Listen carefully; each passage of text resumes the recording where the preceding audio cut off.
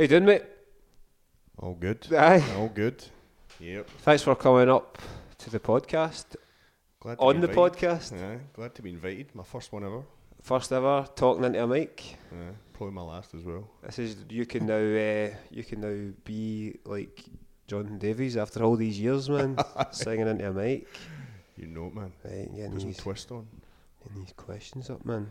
So what's been happening? Anything new?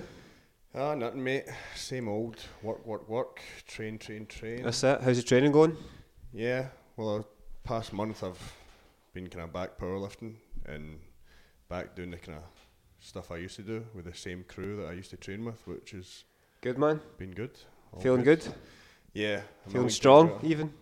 Aye. It's what you can do with a crew that's going places and are as motivated as you compared to just training yourself sometimes is Totally. night and day. It's So has everybody got goals in that they're pushing to now, or? yeah, well they've all still been competing the last couple of years and everyone's just going strength to strength, and then I kind of took time out and time away to do other things, and yeah, I mean me and you have trained, we've done deadlifts that time. Yeah.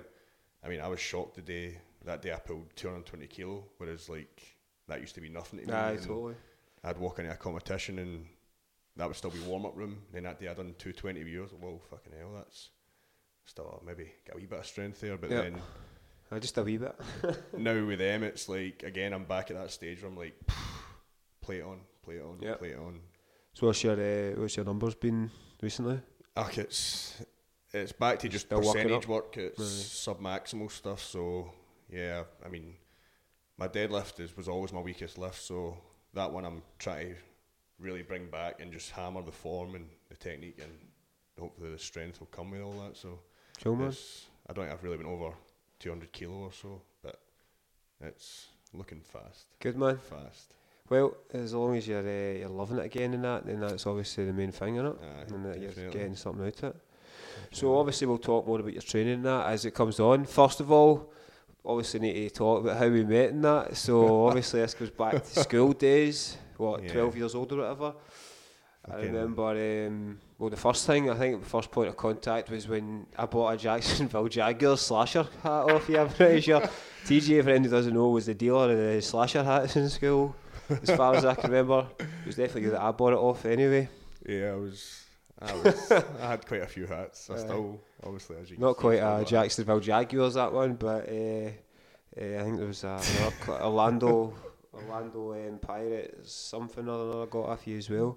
So dealing the hats out, I like it. That was one holiday I went to Gran Canaria and I found this shop that sell all the basketball and baseball hats that all the young team were wearing. Make I a mint off it. I bought them in bulk and brought them home and then sell everybody's stuff. Good times, mate. And I remember you were sitting behind me. Modern studies, man. Modern studies. When did we go to school? 2000? 2000. Mr. Glettley. Right, class. You and Ozzy. And then I think that's obviously how we started chatting that. But we kind of got into the same type of music now, I think. That's how we kind of really became mates, isn't it? Aye. First year, everyone was fucking still trying to establish them still in high school, I think. And I kind of ran with the young team, I think. And at the time, I knew I didn't fit in. And yeah, we'd done stupid stuff when we were younger, but towards kind of end of first year, second year, I think we all I think that's when everybody found their right friends. But I like to say, I think, we all broke off and we all became moshers as Pretty people. much. Aye. Pretty much. But I love a Korn, Slipknot and Blink-182 really, wasn't it? oh mate, I got a Slipknot tattoo the other week there, man. So he did. Fucking yeah, aye. But that's the best thing ever happened, really, because it, like you say, I think what was there, about 6 or 7 of us in that wee group, Totally, and man. we all fucking all the gigs and the good times. Totally. It's weird that you don't really think about it, man. Like if we never got into that crowd, if you ended up in a different crowd, what would your life be? Where would you be now in life? It's really fucking strange, man. Like if I never ended up getting into heavier music and assuming accruing the friends that we did and started going to gigs. That's how we set off in that path in life of gigs and getting a bevy and all the rest of it. And I know. But with each other, obviously. Aye. There's some fucking good old crazy times in there. But you left school before every day, I think. I think fourth year. I think. Yeah, End of fourth year. End of fourth year. I had big plans to go to college and shit, and that didn't work out. I think I started off saying I wanted to become a mechanic, and then I wanted to become a tattooist, and then I went to art school, and that was more just a fucking about period, I think. I mean, I was good at art, but I don't think I was up to standard that would ever have made it anywhere. So what did you actually do after school? Well, I can't quite remember. I remember you were in college for a bit, but after college, I then just went into a full-time job. I worked down in Dumbarton in an industrial supplier, like for all kind of like civil engineering companies and whatnot. It was literally supplied everything, and it was good money for being. I think I was 16 at the time, 17. I was earning really good money, and I enjoyed it. It was Monday to Friday, and could still have my weekends, and I had money, even though I think was I getting paid like £200 a week, but back then you're like, fuck yes, man. Definitely, there was a lot of money back then for us as kids, man. Do you know even what I mean? when you're out drinking a Friday, Saturday, you still had you only spent about 50 quid or something. Easy, aye. But then after that, my mum just bugged the fucking life out of me, saying, no, you can't end up staying here in Dumbarton. Oh.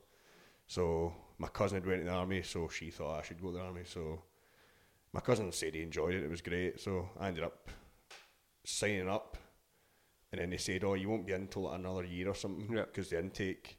And then next minute I got a phone call like a week later saying, oh, by the way, there's an intake, there's people dropped out, so if you want to start, I think it was like 2 weeks. They said, mental, man. What age were you? I think I just turned 18. I think I turned 18 a week before I left. Cool. So that was meant to be like a year, waiting a year to go in to, right, pack up your life in 2 weeks and fuck off. Jesus, man. So what was that like? The army? Aye. The basic training, the 12-week basic training, I fucking loved it. Loved every minute of it. The kind of brotherhood and the training and just everything you were learning, and the physical aspect, you know. I think when I joined, you have to do like a 1.5 mile run. Yeah. And it's like, I think the standard, you need to beat 10:30. If you don't beat 10:30, then you're in like remedial training. So I think when I started, I think I done my first one, I was like 10 minutes 30 bang on. I've always been quite heavy, so running fucking sucks for me. And then... Did that count though? That was okay? Was that? You made it? Oh, I made it, that was fine. And then by like, I think they tested you at like the 6-week mark, or maybe they left it till like the 10th or 11th. By that point I was running like fucking just over 9 minutes, 1.5 miles, like blitzing it without even being bothered. And then I finished my 12-week basic, whereas you're not allowed to drink, you're not allowed to do it, you're basically in this, it's like a prison. Yeah. And then went into phase 2, where you can drink, and all you do is drink. And by the time I went to phase 2, they tested me again, and I fucking failed it. Jesus, man. Because I was a bit of a drinker, so... So what was that like? You were still in a camp or something, but... We're still... Basically, your phase 1, that was to train you to become a soldier, like all your basic, like shooting and fucking out in the field stuff. And then my phase 2 was my actual, like you were an apprentice. It was going to become a vehicle mechanic, and that was good. But I think the fact that I was allowed out of the camp, and I don't know, just where you're kind of out in the middle of nowhere in England. Yeah. So at the same time, you were allowed out of the camp, but all that was around you was pubs and fucking shitty takeaways, and there was just really nothing happening. So that was I think it was like an hour outside London maybe. And I'm thinking, guys would obviously go home at weekends, but I'm thinking, I'm in Scotland, I can't afford to go home every fucking weekend. Yeah, totally. So all you basically done, like Sunday to fucking Monday, you just drank and drank and drank and drank, and I don't know, it kind of took its toll on me. And then my granddad, he had cancer at the time, so he got really quite sick. So I think then a girl came into play as well, like one of my exes, that kind of came into play, so that kind of swayed my mind into thinking, you know what, I think I'm going to pull out, and eventually I did. Right. I left, I think I lasted like 3 months in that camp, because they put you on soldier weight and trade training, because there's that many people coming in, your course never actually started. Yeah. So we didn't do anything, we just sat in the room and watched TV. All day, every day. And sounds amazing. I know, it was fucking, and it was always the music channels, and it was, what's that bastard's name? Is it Daniel Powter? You Had a Bad Day? No, that's no Bedingfield. It's, remember the American guy? Mate. So you had a bad day, booby doop doo. I can't remember. I think he's Daniel Powter or something is his name. That song played every fucking day. So all you do. Had a bad day, I had a bad day, I had a bad day, So and I had a bad day. It became the bad day was your life. So all you done, you'd go for breakfast, you'd go up to the room, you'd sit there for a couple of hours. If they asked you to do anything, you'd have to fucking do it. Then you went for your lunch, come back, sat in the room, then you went for your dinner, and then the Naffy pub was like £1 a pint. God. And I can't remember, like Monday or Tuesday or something was like fucking happy hour, so you were getting like 2 pints for £1, and fucking Chaos. a Jaeger bomb was like a fucking penny, and it was just fucking, before you knew it, you were Tuesday, you were like, I'm fucking steaming, and you wake up Wednesday, and obviously hangovers didn't really affect you that Didn't bad. impact you that much when you were younger, eh? So then the No Wednesday, idea. you're like, oh fuck this, man, no way I'm drinking tonight. And then next minute you're in fact, I think Wednesday night was fucking stripper night at one of the local bars, which was absolutely fucking horrific. And Sounds good. Oh, it was so bad. It was not like the strippers people are maybe used to. It was strippers as in this woman that's life's fucking beat it out of her, man, and God. she'd do a routine and then walk around with a pint glass asking for money, and if you didn't want to give money, obviously you didn't. Yeah. And I'm not really one for strippers, so I never gave her money. And no, I think it was one of the one times I did go, the woman actually had water in a turkey baster and put up her ass and squeezed all the water in, and then farted it all out in the middle of the floor where all these guys were standing with pints looking. Oh my God, man. And at that point we looked down and there was like pebble dash all over the fucking floor and our table. Hell, man. And I was just like, it's a Wednesday night. It's Wednesday? Why am I fucking here What watching is this happening? shit? Oh, it was Well, I like fucking it, mate. We're, I don't know, what's that, 11 minutes in? Mm. And it's the most explicit one yet. I like it, man. I like it. We always knew that was going to happen with me. So what happened after that, man? Was that you back just looking for work and stuff? Aye. Well, it was it took a while to get out. But at that point, I'd start travelling back home more often. And I mean, I think at that point I was taking, like, guys I knew. I was borrowing their cars, like little sheds on wheels.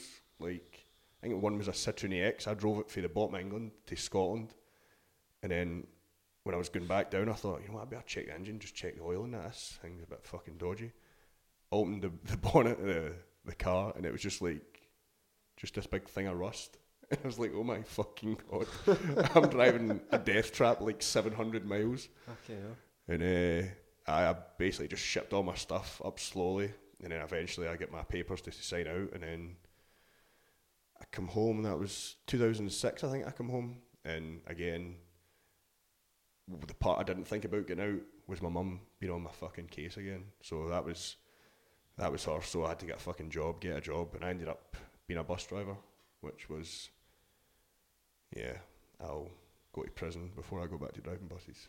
Not a fan? No, me and public relations, just, nah. There's probably too many to talk about, but tell me one really good story about being a bus driver. What's something that happened? Like something that you've done, because I'm pretty sure you've done a few mad things with some mad passengers. There was obviously the rule, you've obviously got the protective screens, and you're always told never get out your cab. But I'm a person. Do you know what I'm saying? You're a human with feelings. I'm not just, oh, thanks, driver, thanks. And half the fucking bastards never even said thanks anyway. Totally, man. Fucking pricks. But if anyone said anything out of line to me, I was... Out the cage? Yep. Right, I'm out Throwing the cab them now. off. Hello. And most of the times, things would change, but then, obviously, you had the fucking young team and the junkies on, so a couple of times you'd end up in a couple of wee headlocks or a couple of wee rolling around sessions. One guy, actually, he was passed out in the bus, and when I tried to wake him up, I eventually got up and he tried to swing for me, so I grabbed him and then just launched him down the bus. Launched him down the bus. And then I chucked him off, and then by the time I'd made it back to the depot, he'd try to phone the police on me. And so luckily I'd already phoned the depot and just told them that I've had a bit of a problem, guy tried to attack me, and I've defended myself. So the police obviously seen the guy and went, fucking don't worry, we've seen the scumbag. Must so get some amount of shit on those driving buses with the nutcases that got on sometimes, man. It's honestly... that must have been obviously quite a growing job for you to be doing when you were getting shite. And maybe obviously I was a young guy, and you're working with guys that are 40 and 50. I mean, I was earning a lot of money for being 18, 19. I was earning good money. And I'd done all the overtime under the sun, but at the same time, just the shit you need to put up with, no one has to put up with that. I think people that work with the public in general demand a lot more respect than what they get, I think, because it's fucking hellish. Aye, man. I mean, you do sometimes see people like on that job with bus drivers and that, and you think, fuck, what's the matter with you? But then you think they probably have just been spat at or something like that, or somebody's fucking abused them. You look at all these guys and they're door-faced cunts, and you're thinking, but there's a reason you're in that job. Your wife probably hates you. You hate your job. You fucking hate everybody you work with, and you hate the people you're dealing with. So it's kind of an amount of guys. I mean, I was obviously young. I had no commitments. I think I was paying a car up, but you'd be in there, and I'd be like, I'd say like, I'm doing my 2 years, and I'm getting to fuck. I'm not doing this job the rest of my life. And you'd get the old times. Oh fuck! I said that, son. Just a wee summer job. 40 years later, I'm still here. And I'd be like, nah, fuck that. It's alright for you. You've fucking probably pensioned up to the hilt. I said, I'm getting fuck all here. So now, when I drive by these guys, and all I heard when I was in the bus is, there's nothing out there. There's nothing out there. Can't you get a job? I've went from job to job to job to job. Like, I've never been out of work. And I drive by these guys now and I see them and they're still door-faced and hating life. And the odd time I'll see them, like, you still away first? Aye, but something's coming up, but mate, big plans. I'm like, fucking sure it is. You fucking lying prick. So your trucks now? Yeah. And how's that? All the shit is still in the back, but it cannot talk to you. It cannot spit at you. But yeah, I've had a variety of truck jobs, whether it be long distance or just local stuff, and I'm in a kind of local job now, which is Monday to Friday. I work 7 till 5. I'm earning more money there's like class 2 and class 1. The class 2 is like rigid lorries, and then the class 1 is the big articulated.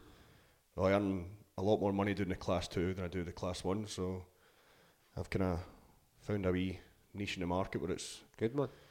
When it's good to me, so good.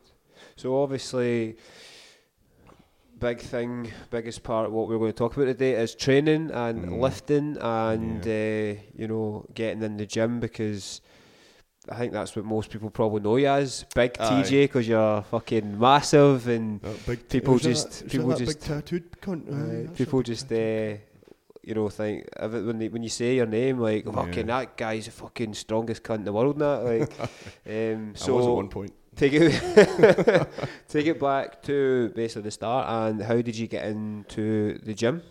Well, I don't know.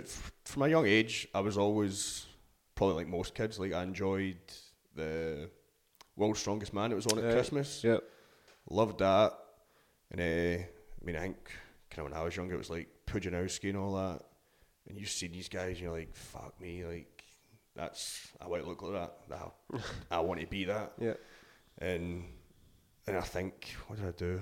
I said to Mum, I said I want weights, so I ended up going to Argos and buying the usual. I think most kids had them, the gold York plates. I've got them filled with cement. Literally yours. Oh, in fact, I gave you them. That's how I started, man. That's literally how I is, started, because you brought them up for me. Yeah, passing them down, eh? So I've still got them.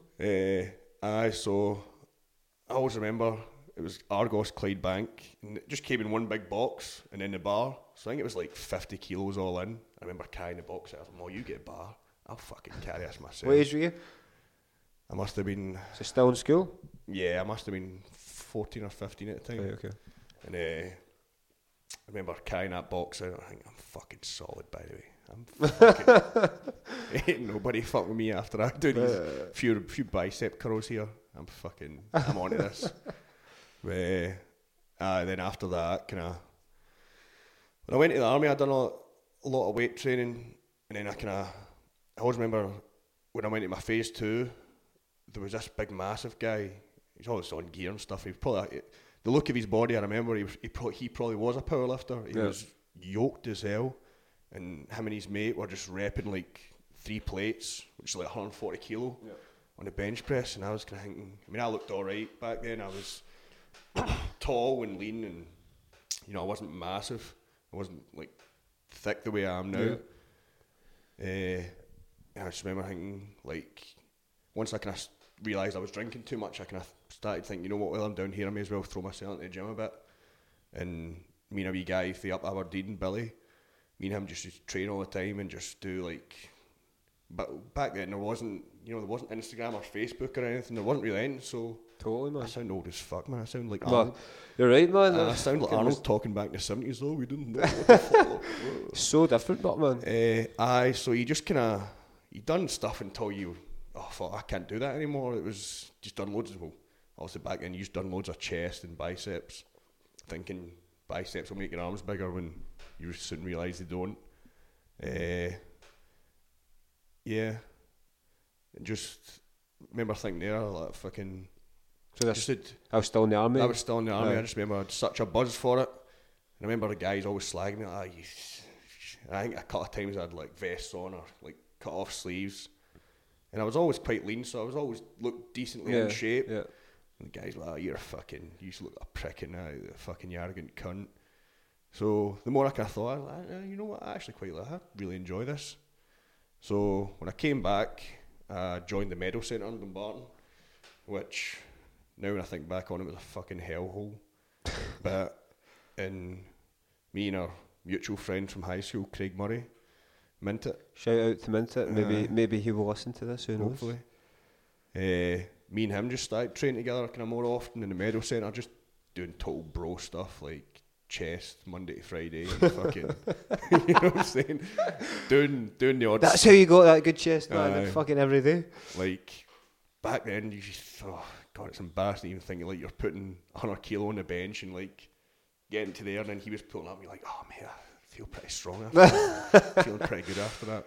Mate, the fact you're even trying 100 kilos back then, man, I still can't do it. It's fucking stupid. And then doing the odd squats and that, and probably not even going anywhere near parallel. Thinking, once again, putting 100 plus in the bar and getting down and going, oh mate, I'm feeling strong. This was all you doing it off your own back, like no said, fucking help or advice in. Still back then, I think there was Bebo or something, but MySpace, but I don't think that was geared towards what Facebook I joined MySpace.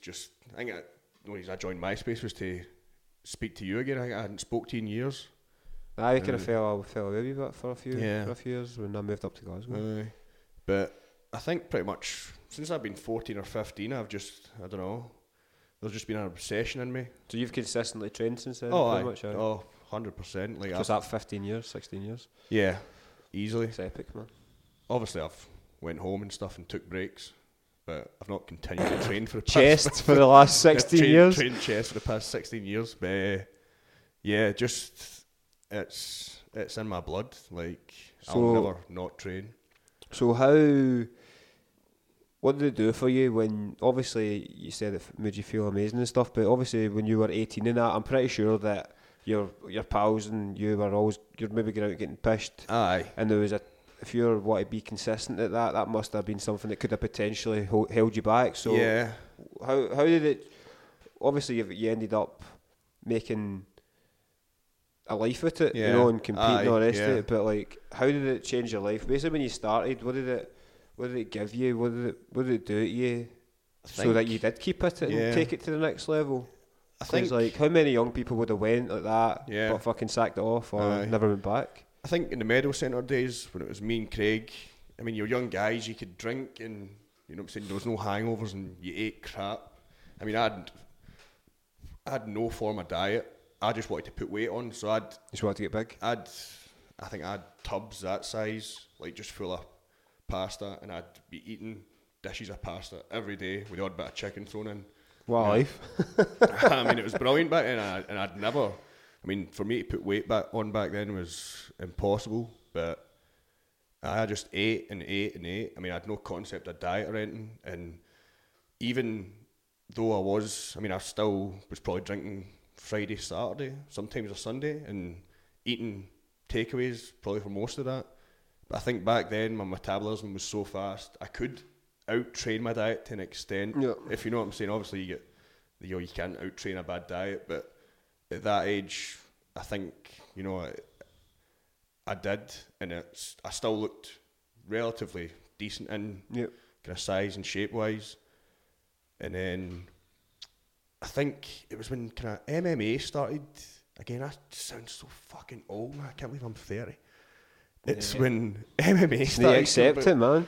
MMA started coming about, and then like all these fucking guys wearing like UFC tops and Affliction all started just piling into the Meadow, and in between they'd be like 8 of them holding the one bench or the one rack, and they'd all still happens.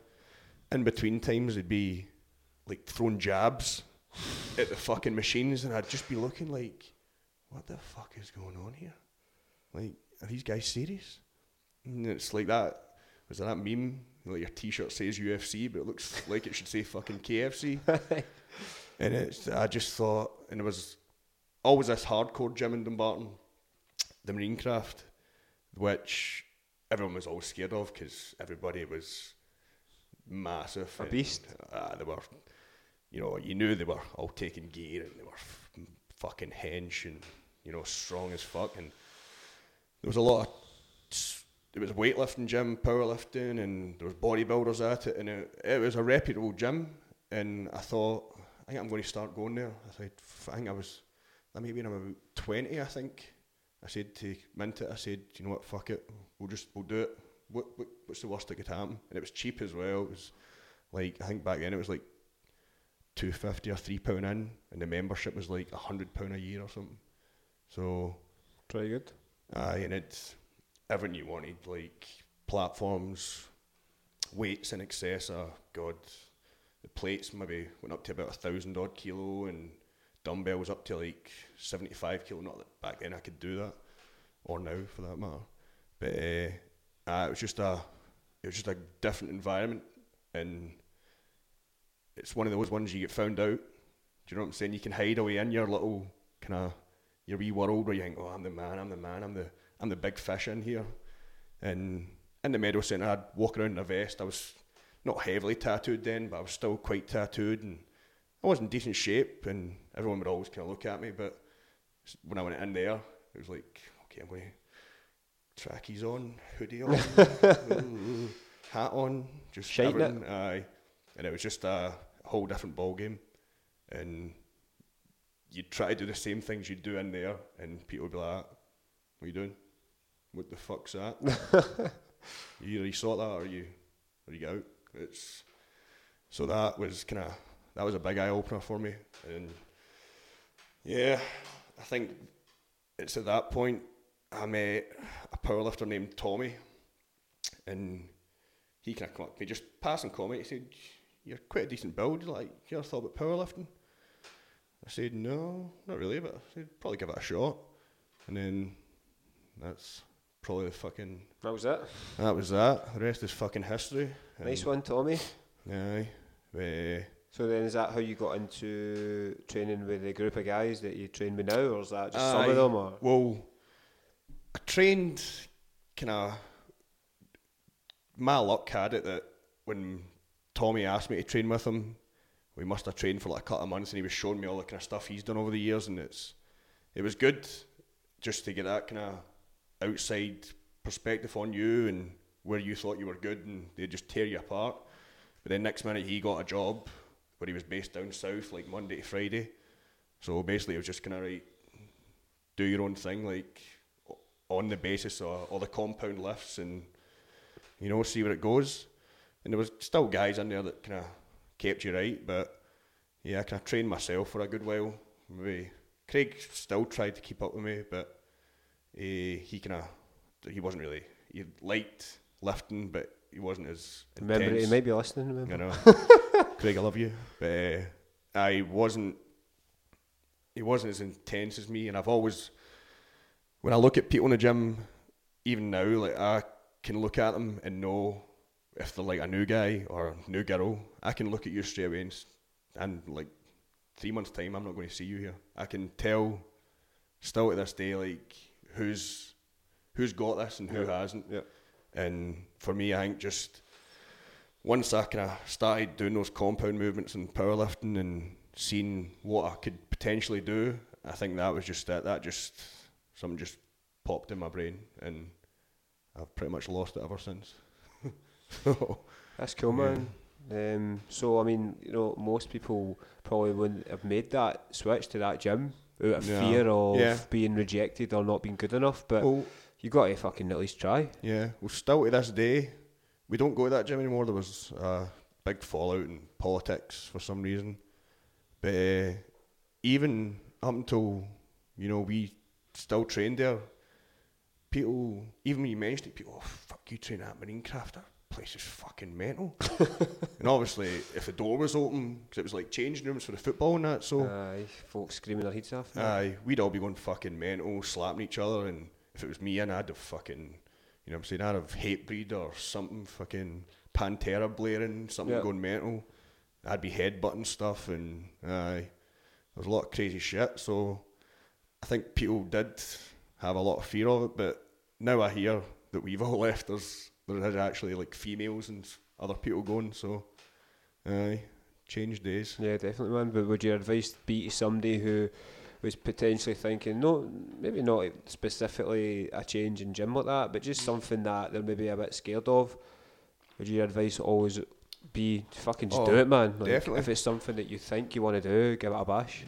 Nobody ever became better in life or in the gym by staying in that comfortable kind of position. Totally. Like staying in that comfortable gym, training your strengths and doing what you're good at. No one's ever pushed boundaries doing that. So I mean, like, it was, being honest, I was shitting at training with you, like going to just the new gym. Yeah, Outcast. Yeah. Like I was fucking like I'd always just been trying to lose fat, you know, being in a commercial gym, and obviously never really been in and I've obviously seen all the videos that you were posting and seen all the guys and what you could lift and all that, and here's me like that, oh well, I want to try and lift 120 kilos, and I was shiting it, and don't get me wrong, it was quiet when I got there, so it wasn't bad, but it might have been fucking heaving. I would have still been there, and I fucking loved it, man. I loved that thing. If I think it was Saturdays we've trained and it is quiet, but see if you're there on a Monday, Wednesday, Thursday, I mean the place is jumping, and I mean Andy's got 2 big speakers set up, you've got Spotify, and you pick your tune if you're going for big lifts, you pick your song, nobody's going to say anything to you, and if you're needing a spot, you're needing a hand, anything, I mean half the time people help you take your own plates off even though they've got nothing to do with your workout. I love that, man. It seems like such a tight-knit community that everybody just supports each other. He's got a good thing. I think he kind of limited the amount of members. I mean, he could exploit it and just let everybody and anybody in. Totally. But I think it's just kind of a lot of people that joined were people that knew Andy through his old shop in Partick, or people just kind of followed him on Facebook and messaged him. And I mean, what did we have? We had a crew of maybe 6 or 7 guys for the Marinecraft, and that's all that kind of transitioned to Outcast. So that's where you met all them then? Yeah, I met all them in Minecraft. Yeah, and the transition to Outcast is, I think, a couple of times we trained before it kind of opened, and it was just like 6 or 7 of us, and we're like, you were weary, like, fuck man, this isn't the Minecraft, like, is this going to be the same environment? But we need to remember is we were the ones that made it, that atmosphere, and I think the more we trained in Outcast and put videos up, more people joined, and now I think, there's 100 plus members, and as I said the other day, it's actually the only gym I've been to, and we've got 2 power racks and about 3 platforms and a monolift. In most gyms you go to, the dumbbells and the bench presses are saturated with everybody, and you're thinking, brilliant, I can squat and deadlift. This is the only fucking gym where all the squat racks and all the platforms are taken up, and you're like, oh, you don't want to be that guy that's, you get long left there, mate, you do much more sets. I was thinking, like, the videos, like, how the fuck do you even get a fucking squat in there? Basically, you just need to muscle your way in, but even, I think it was Wednesday, we're waiting for like 40 minutes, and like both racks were going, and fucking platforms, you're thinking, fucking hell, like, I've been here for 40 minutes and done fuck all. Yeah. But I suppose you can't complain with that. It's people, I think they've got British Championships down in England. That's through the GPC Federation. And I think from Outcast alone, there's 20 plus members going to compete at British Championships. So that's just insane. One of the boys, when I was in last, one of the boys that came in, did you see he was like, he just won something pretty major? Oh, that would be Mark. Aye. Yeah. At that time, that would have been IPF Worlds he won. And the IPF is like, that's like the Olympic standard, like the IPF. If powerlifting never got into the Olympics, it would be the IPF. That's the natty.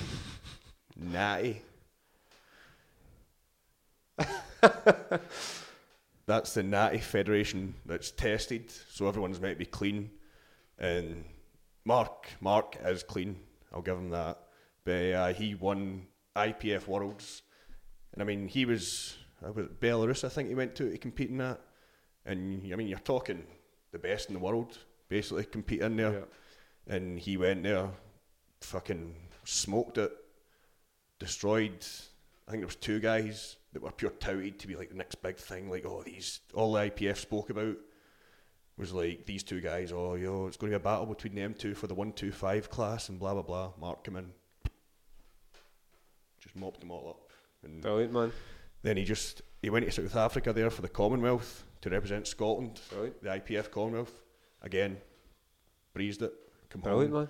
I think he got gold on a squat, bench and deadlift, I'm going to say. And then won best overall total, I think. What age is he? I think he's only 22, so he's still a junior. And everybody has genetics on their side or doesn't have genetics on their side, and this boy he's just a freak. Like, he's in that gym squatting like 300 plus kilo and pulling 300 plus kilo, benching close to 200. Fucking hell. And you're thinking, mate, you're only 22 and you're a goddamn unit. Insane, man. And he's actually competing Sunday again. I think it's maybe the BDFPA Scottish or something. But good luck to him, man. And he's obviously well known around the world now. Aye, from his bare arse. The Lad Bible. Aye. Well, that's the funny thing. It's after he won the IPF Worlds, which is one of the biggest things in powerlifting. Like, and so young, he won that. And he come home, try to get an interview with the paper. Nah, I'm not really interested. Who gives a fuck about powerlifting or strength and sports? Aye. As soon as he does like a fucking bare arse, fucking a buttless.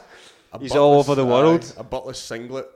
He ends up. I think that video got like 60 odd million fucking hits. Mate, it comes up every day on Facebook. Obviously, you're not on Facebook now, but it comes up every day with somebody that I know commenting it, like, going, check this out. And all of a sudden, the son got in contact with him, or I think it was his son, and he came in. No, I contacted you when I won the World Championships and you didn't want to know me. So you're like, fuck off. Well, no wonder, man. And then he kind of realised, he's like, oh, wait a minute here, I could make £100 for this story. And he did a kind of came to agreement with him. He said, as long as you mention Outcast Barbell and the fact that I won IPF Worlds, then you can have the interview. And he did. Is that video stopped? Yeah. Try and press it again, see if it might tell you it's full or something like that. Back with a Heineken 0%, because it's Friday night and things are getting pretty crazy in here. Okay, so moving on to the next part. So you have been pretty successful in competitions and doing fucking amazing for yourself and competing. So yeah. I just basically want you to talk about how did you get into actually competing, what have you done, and what have you won, and where have you been through it? Go for that first. Like I said, the powerlifting all started because that one guy, Tommy, and he said, oh, there's a competition coming up soon. I said, oh, I'll do it. And I was probably just being strong for, I think I was 21, 20 maybe. Probably just being strong then, not strong, but I was probably stronger than most people. But I was being strong for strong's sake. I wasn't actually, there was no plan, no thought to what I was actually doing. I was just doing it for doing its sake. Yeah. So I done the competition and squats went fine, and then I came to my bench and I didn't know what my max lifts were, what I could do, what I couldn't do, what an opener was. Like you've got 3 attempts at each lift. So when it came to the bench press, I thought I'll just open it like, I think it was 100 kilo, and it buried me. Like I failed it 3 times. I think I got it to just about lock out, but just couldn't lock out. So I ended up bombing out the competition. Whereas, But you'd done that before? No. Well, you hadn't done 100 kilo before? Aye, in the gym. Aye. As a bro rep, but okay. That's just bouncing off the chest and going. Right, okay. But powerlifting, you have to pause on your chest and listen to the command. And for some reason, then, I mean, most comps, it says they just shout press, and so you'll come down to the chest. You'll be there like a second or two. Each judge is different, depending on whether they're an asshole or not. And this guy had like 2 blocks of wood, and he'd just slap them together, and that was your sign to press. So me not really knowing where I was or who I was then, just kind of, cool, and just fucked it. And that was me. I was out of the competition. Good times, mate. So I was like, sounds like something I'd do. First comp. But the worst part was, I think I could get into, in powerlifting you can either do like full power, which is squat, bench and deadlift, or you can do individual bench or individual deadlift. So I think I ended up doing individual deadlift as well at that comp, just so I could deadlift. And even that fucking sucked. Like, I was putting on, I think it was like probably over 220 odd kilo. I'd never done it at the gym, never knew if I was possible to do it, and just sucked at it. I think I opened at 200 kilo, that was alright. I think I went 210, alright, and then just made a fool of myself in the last one. But yeah, that was an eye opener. But at the same time, I thought I do enjoy this. This is like, well, that's good there, because that would put a lot of people off. Obviously, I liked not so much that federation. That was the BDFPA, who's affiliated to like the IPF. So that was like a natural tested federation, and I don't know. Obviously, I didn't know anybody, and like nobody really speaks to you and your first competition, so you're nervous. So that I thought, I don't really like that. That kind of fed. But I can't remember if it was like, it might have been 2 or 3 months had passed, and then again, Tommy had said, there's a competition, just like a push-pull, which is a bench and deadlift competition. I think that was up at is it Palace Arts? Yes. Over at Helen Street. There was a competition over there. They said, I said, why not? Went over and done it, and I ended up, I think I won that one with like that was when I actually started, because I started off as just raw lifting, which was just like a belt. Yep. And then Tommy had started giving me powerlifting gear, which is like bench shirts and deadlift suits and stuff. It's just kind of stuff to assist you with the lift. And I think I had a bench shirt at that competition and a deadlift suit. So I think back then I benched like probably about 140 kilos, something totally embarrassing. Oh, aye. And again, I think I deadlifted like 220 kilo. Not even really, I just wanted to do it to prove myself that, you know, I wouldn't fuck it up. And I wasn't really paying attention, and like, oh, gold medal, fucking TJ Graham, and it was like, alright, sweet. And then buzzing. Aye. And I think it was a bank holiday that weekend, so smashed. I couldn't get smashed after it. I've probably seen you stoating about up the tune that weekend. Yeah, aye. Bumped into you. I was in my athletic prime back then, winning comps and then just going to get absolutely blitzed. So were you starting to build in size at this point as well, or were you just getting strong and not really focusing on size? Or? It's one of the ones, see when you're like me now, I mean, I still don't see myself as big. Like, see when people come up to me like, oh fuck's sake mate, you're massive, and I'm like, what are you seeing that I don't see? Because my mirror's telling me that I'm tiny, and then through time that's the bigorexia, and it's a bad thing, but at the same time it's a good thing, because obviously it'll keep you striving to keep getting bigger if that's what you want to be. But I mean, I was doing what I was doing, and you know, there was other guys that kind of started saying, oh, we're going to start powerlifting, guys that have been in marine craft for years. And I think just with Tommy kind of going away and doing his job, I ended up in with it was a guy called Heavy D, he's like kind of dad to me now. He's been there for years now. You still train with him? Yeah, he's fucking 51. He's still powerlifting like fucking amazing. Nothing. He's a machine. And then there was him. Who else was there? There were a couple of other guys, and we all said, "Oh, they're all going to do their first competition." So there was this guy called Hamish Davidson who, to see him now, he's like an old guy, but he used to be Europe's strongest man. This guy used to be fucking like seriously one of the strongest dudes on the planet back in like the 60s and 70s, and then now he's like got long hair and a big handlebar mustache and just he was, I think that was a BPO. He was kind of doing a Scottish version of that to qualify for like the British and Worlds through them, and this was up at the Antonine Sports Centre.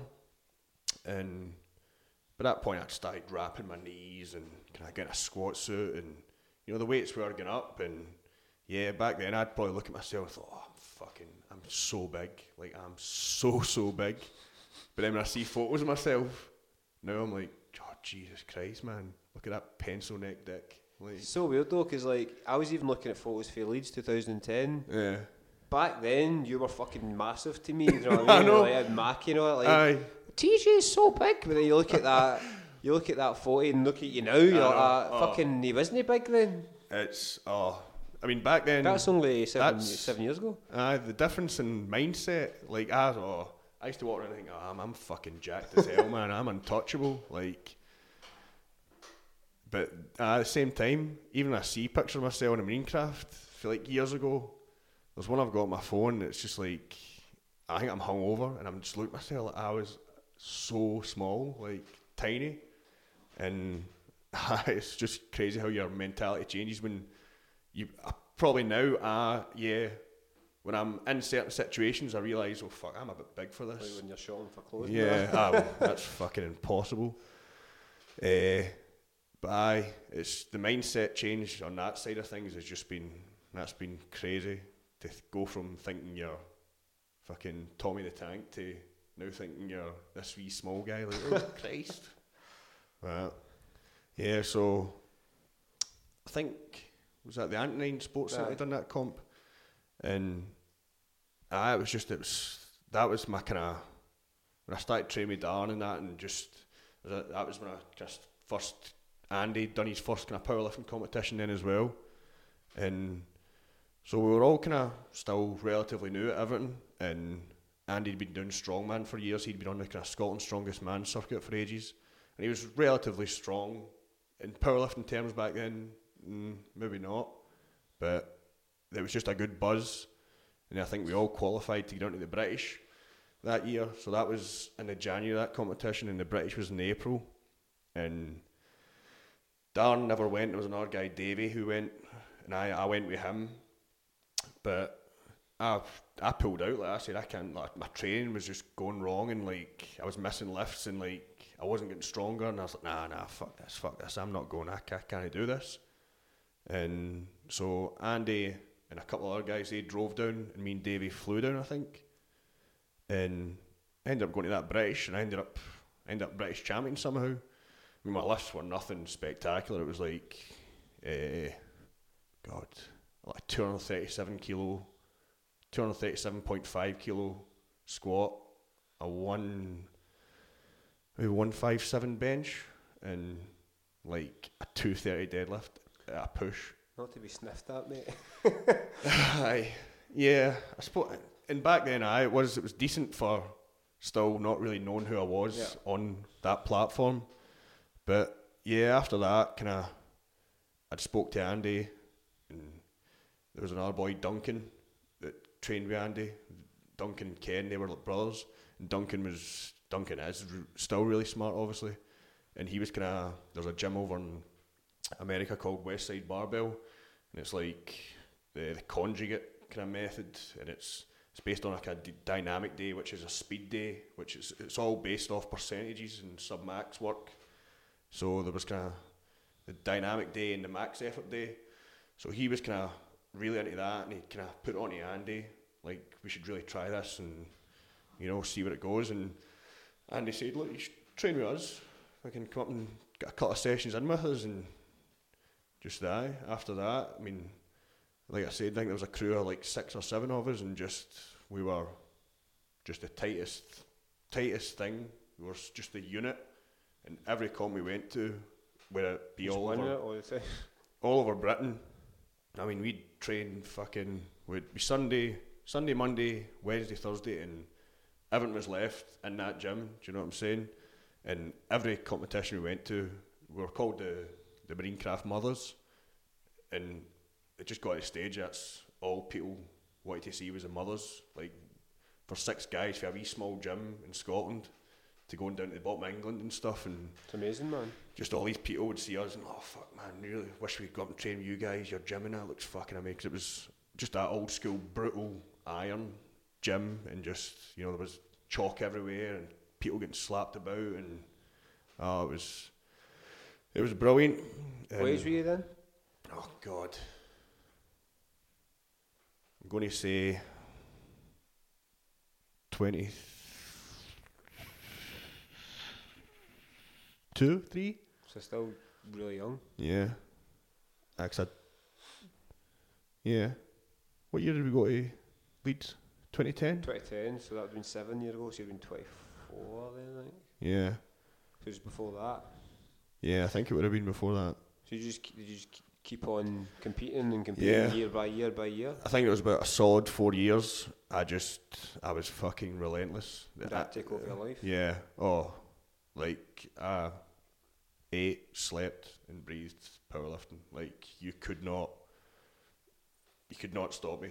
Like, Andy was the same. It was me, Andy, Darren.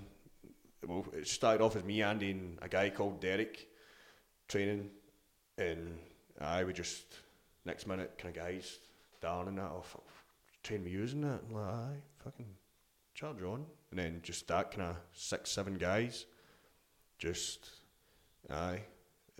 still in the same gym, aye. This was Marine Craft, aye. That was just the buzz every time you were in it was phenomenal. So, were you not just constantly fucked? Oh, like one session with you, I'm fucking can't walk for 5 days. You must be fucking brutal, man. Even though the Sunday was a dynamic day, which is lighter and faster, but you're squatting against bands of resistance, or you're squatting against 40 kilo a side of chains as well as the weight on the bar, and it's all different bars as well. It's like you do 3-week mesocycles of like a certain bar, certain resistance, like be it 3 weeks of chains or 3 weeks of the band. And Sunday was brutal, and you're thinking that's my light day, and then you're thinking, oh fuck, I'm just starting to feel a bit better. Oh, it's Wednesday. You get max effort legs again, so you're squatting heavy or deadlifting heavy, and you're just like, I can't do this. I can't do this. It must be. You must have to eat some amount of food to keep yourself energised and recovery, man. Because obviously, even though you might not be as big back then, you're still a big lad. Back then, I think back to what I was doing, and the biggest thing for me, I should have been more proactive and been more active in my recovery and warming up, because that's, I think, I've paid the price now. Like, after all these years of probably not doing that, and I mean, my left shoulder's just been buggered for the past 2 years, and you know, you're waking up in the morning and try to put your socks on, you're rolling about your bed, and if you got a girlfriend, she's kind of waking up going, are you okay? Like, you're making a lot of noise there, and you're like, no, this is just life, this is it. Struggling.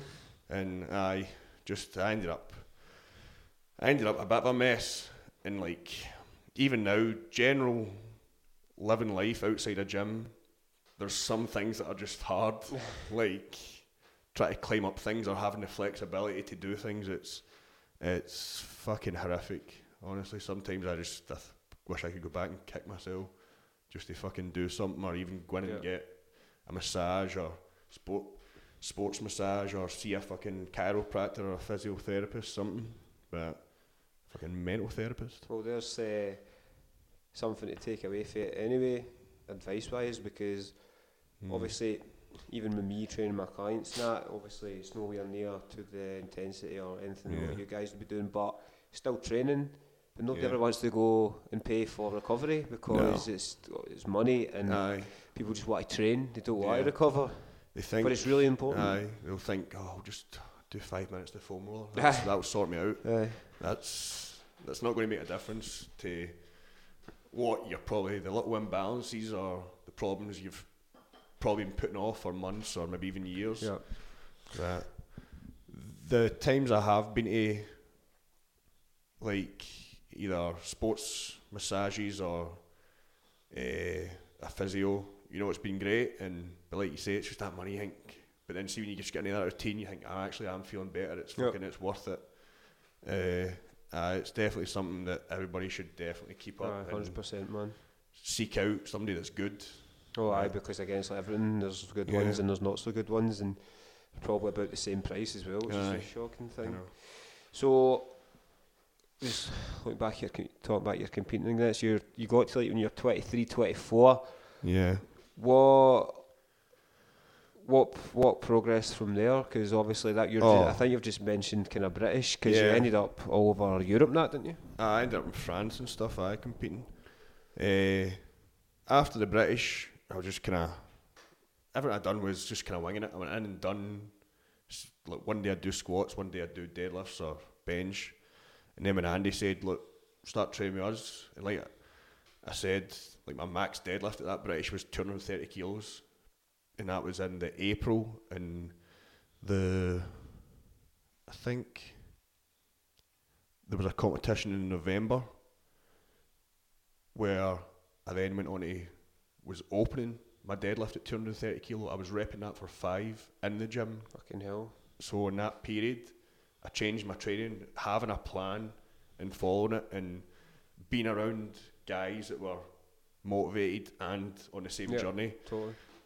Making me totally accountable for everything I'd done. It changed the game, and my squat went crazy as well. My bench was everything just became just silly gains on everything, which I wasn't complaining about. I was going into competitions and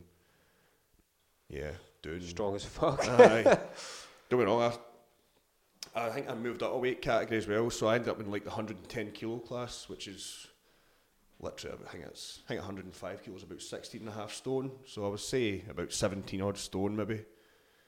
And I was competing against some big guys and guys that, because I ended up going to compete in a non-tested federation where guys are it's up to you if you want to take gear. Take gear. If you don't, you don't. I ended up competing against some big guys, so there was a lot of seconds and thirds, and I don't think I won a British for... I haven't won a British after that, in fact. I think I went down to Aldershot with big ideas. I thought, oh fuck man, my lifts are going fucking silly. And then a big Polish guy came and he was in my category. And he wasn't tall, he was just so wide. And like I think I squatted like 325 kilo. He squatted like 340. I benched like, say like 180 or something, 190. He benched like 210, 220. Fuck's sake, what a yeah, prick. I know. I deadlifted like 275 or 280. He deadlifted like 300 odd, and it's just like... No chance. That was a British, and I'm thinking, obviously, I'd just do that fucking usual. He's not even British. He's not even fucking British. Fucking, but... Raging. Aye. But that was just... Those days, I think back, those were like... I was in my prime then. Like, is that your biggest numbers ever? No. Oh, God, no. Fucking no chance. But that kind of... The more I competed and the more I trained and was around those guys, the more my mind kind of... I opened the door to... everybody's obviously got their own... Everybody that puts himself through, like, training or enjoys that, like, that pain, everyone obviously has an imbalance in them of some sort of enjoyment to get out of it. Yeah.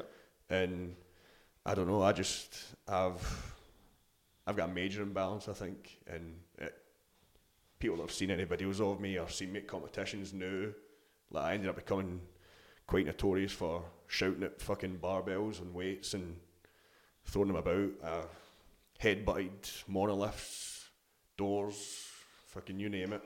And yeah, that kind of, I really opened the door to a whole kind of, I don't know, it was a different level of insanity. Like, I don't know. I knew it was always in me, but I think powerlifting and lifting weights let it out. Yeah. And on that platform, it was just, you know what, whoever's watching is watching, and whatever happens here, you're either going to laugh or you're going to enjoy it. Totally. And yeah, so after that, just, yeah, my numbers just kept flying up and up. Amazing. And up. And just the more intense my training got, and like you said earlier, just about it took over my life, and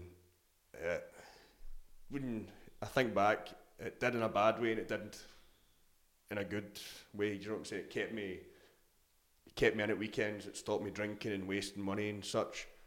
But at the same time, it kind of hindered me for nights with family, parties and stuff like that, kind of social events. You do give up a lot to do it, but when you're enjoying something like that, totally, mate, that's exactly it, man. You're kind of... Would you ever fucking give up any of those experiences you had? No, not competing? Exactly, no. Here's your answer. So. No. Fucking, I hate my family anyway. Really. So you said you never won a British after that one you talked about. What was the other stuff? Because I know you have won stuff more recently. What was all that? I think... I know you won when we were living together. You won in France, I think. Yeah, that was the World Championships. I won from who were the BPO affiliated to?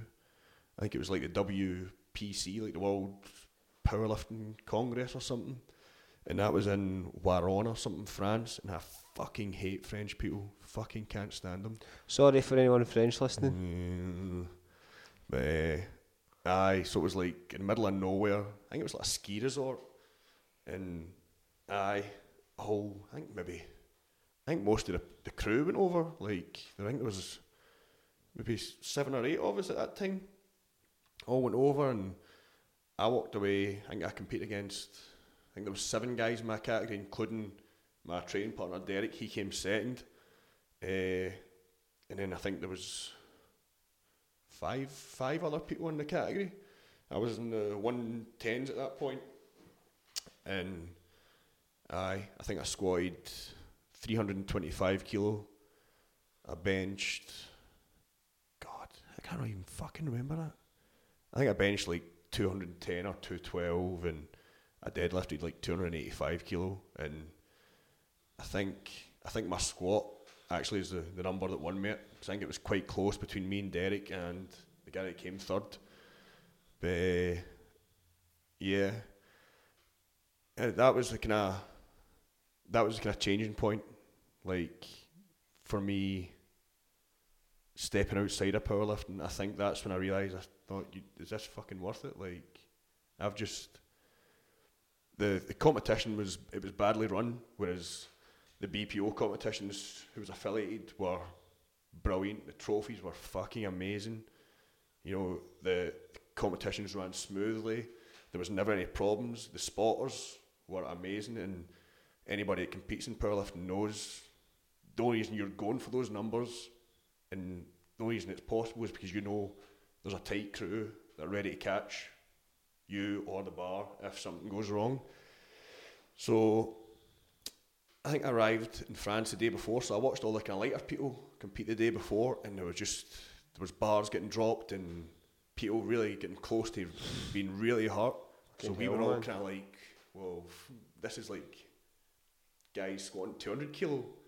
We're going to be taking this up a notch tomorrow. We're going to be squatting 300 plus. So there was that, and then I think I was happy what I'd done, and I remember I knew I'd obviously won it, and I was sitting up in the bleachers waiting for my name to get called. I remember sitting thinking, oh fuck, I'm going to cry, I'm going to fucking cry. I'm so doing it, man, I'm crying here. This is everything I've wanted. I've wanted to be a world champion. And then when he called my name and he gave me the trophy, and this trophy was like, remember the wee fucking £2 ones you used to get at football? The wee plastic ones with the wee fake marble bottom, a wee gold plaque on it. And I looked at it and I was like, I've won better trophies for coming second and third in Britain, or at the Scottish, and a wee medal, just like with a wee guy doing a snatch on it. That's fucking stop. Sorry, keep going in the room, mate, we'll sort it out. Fucking, I was like, snatch isn't even powerlifting, it's fucking Olympics. So that kind of threw me, man, and just, I thought, is this what I want to be doing? Like, keep going with this, or fucking, and it as well, my life I was putting powerlifting before all my jobs. You know, I've quit jobs because I couldn't make the gym because of my hours, and I was paying out all the money for powerlifting and getting nothing back. And I think it was the following year, I'd obviously qualified, because when you're world champion you can qualify straight away next year. And I thought, you know what, I'm going to move out of weight category, because there was a guy I competed against who you have those people that you compete against that just bring out the best in you and they make the competition good. Yeah.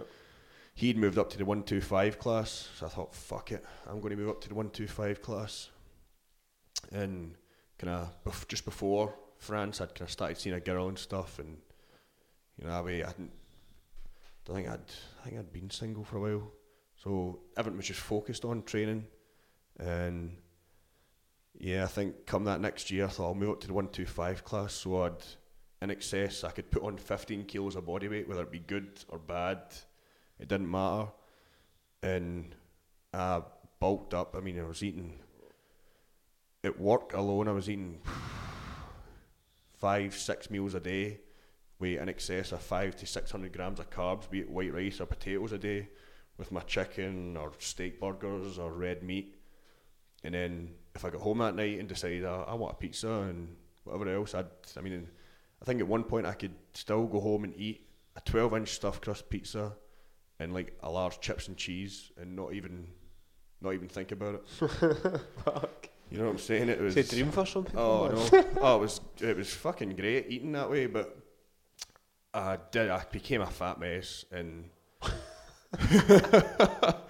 no, my stomach was big, but I still looked. My shoulders and my arms and my legs were fucking huge, and everybody just kept on saying to me, "Oh mate, the size you are now is fucking unreal." It's like, well, it doesn't feel good. Like, I feel fucking shit. So the heavier I got, the heavier the weights then got, and then my body just started to suffer, like, big time. What weight were you? At the competition, I weighed in at 122 kilos. I think I was just shy of 20 stone at that point. Fucking hell. And every week, I must have been squatting up close to 250 to 300 kilos every week. And then the following night, I'd be benching, ending up to 200 kilos plus. And yeah, my shoulders were a mess, my hips were a mess, my knees, everything just became a fucking hassle. And mental. Yeah, I think you're sitting in a truck all day. Yeah, I was sitting. That wouldn't have helped. No. So we were actually, the Marine Craft at the time, we were hosting the British that year up in Alexandria. And I mean, going by my training, my numbers were going to be massive, like silly big, and they were, but my body was just, it was done. So I'd done all this training, my 12 week to 15 week training cycle. I went into the competition. I opened at 320 kilo, which was 5 kilo off my max from the Worlds that fucking last year in November, and it was nothing. Like 320 kilo was nothing like that. Up, down, and it was like blinking you missed it. Then I went 340 kilo, even faster. Fucking hell, man. Then it was my mate that was calling the numbers, Martin, and he said, "Oh, just go 360," which is like 363 would be £800 bang on in American money. So I thought, fuck it, I'll go 360, and it'll live me forever, unracking that and taking it out. I thought, oh my god, that, like, I've never felt a weight before, but that blew my fucking mind. And I just remember standing there thinking, this is the heaviest thing I've ever felt in my fucking life. But no wonder. I know. But the stupidity in me said, go with it. Fucking start going down. So I went down, and I got most of the way up, and then I think I maybe just lost tightness in my back. And before I knew it, the spotter taking me and put me back into the rack, and the adrenaline was going, and I went mental. I said, I fucking had that. That was fucking mine. Because my back was always my strongest part in the squat. If I was failing, my back would kick in, and it would look horrible, but I would get the lift. So I think my knee wraps were still done, so they're tight as fuck. You can't even walk as it is in them. And there was a chair next to me. I booted the chair, went flying up into the fucking air, landed my ass in front of, this is a massive gym hall in front of everybody. The chair just missed some wee guy. Andy, who was trying to wrap his knees at the time for his squat, he's looking up thinking, I'm trying to get in the zone here. I'm dying to fucking laugh at you. So that came, and by the time I got back to the warm-up room, my shoulders were just like, no more. Like, we can't take this. So I said, I don't think I can bench. I can't do this. My opener was like 220 kilo, and one of the guys, it was actually Az, who I was competing against, he had this like horse gel, horse numbing cream or something. You like use for horses or some shit. He's like, put that all over your shoulders and give it half an hour. And right enough, next time I'm in the bench, I'm in the warm-up room, shoulders were alright, couldn't feel a fucking thing.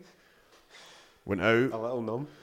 Went out, done my 220 kilo opener, and that was easy enough. And then my best bench in competition today is 222.5 kilo. I just missed 227.5, which is £500 in American money again. But that's the one that's always eluded me. That's the one I wanted, but I've just never got. So I said, fuck it, go 230 next. Get in for it, missed it. Third lift, 230 again, missed it. And I was like, fuck this. And the deadlifts came. Again, my best deadlift was 285. I think I opened at 270, which was it was actually comfortable. And then I went 285 in the second lift, and I get red lighted for it, so they failed me for that lift. And I went out in the third lift and I had to pull it again, and that was all I had. And then after that was me. I just lost it. I just stopped there and then. That was me. I was like, I'm done. I can't fucking do this anymore. How long ago was that? A couple of years? Yeah, that was 2 years ago. 2 years. That'll be probably 3 years next April. So, but it was good to do because it got my life kind of on track with having money and getting myself sorted with a good job. Yeah, totally. Having plans for life other than just being in a gym. So I can't really fault it, but yeah, I'm glad. Well, you hammered it for long enough. I'm sure a rest wasn't the worst thing. No, I know. I was still training, like I still went in and done bits and bobs of powerlifting, but at the same time I felt bad because I was training with all these guys that were still so focused on competing. I felt like I was taking away time that they could have been under the bar or whatever. So I said, you know what, guys, how can I just step away for a bit and you just do what you do? And I just kind of often started doing my own thing, which was not really much, pretending I was a bodybuilder, which I somehow got fatter. Chasing those abs.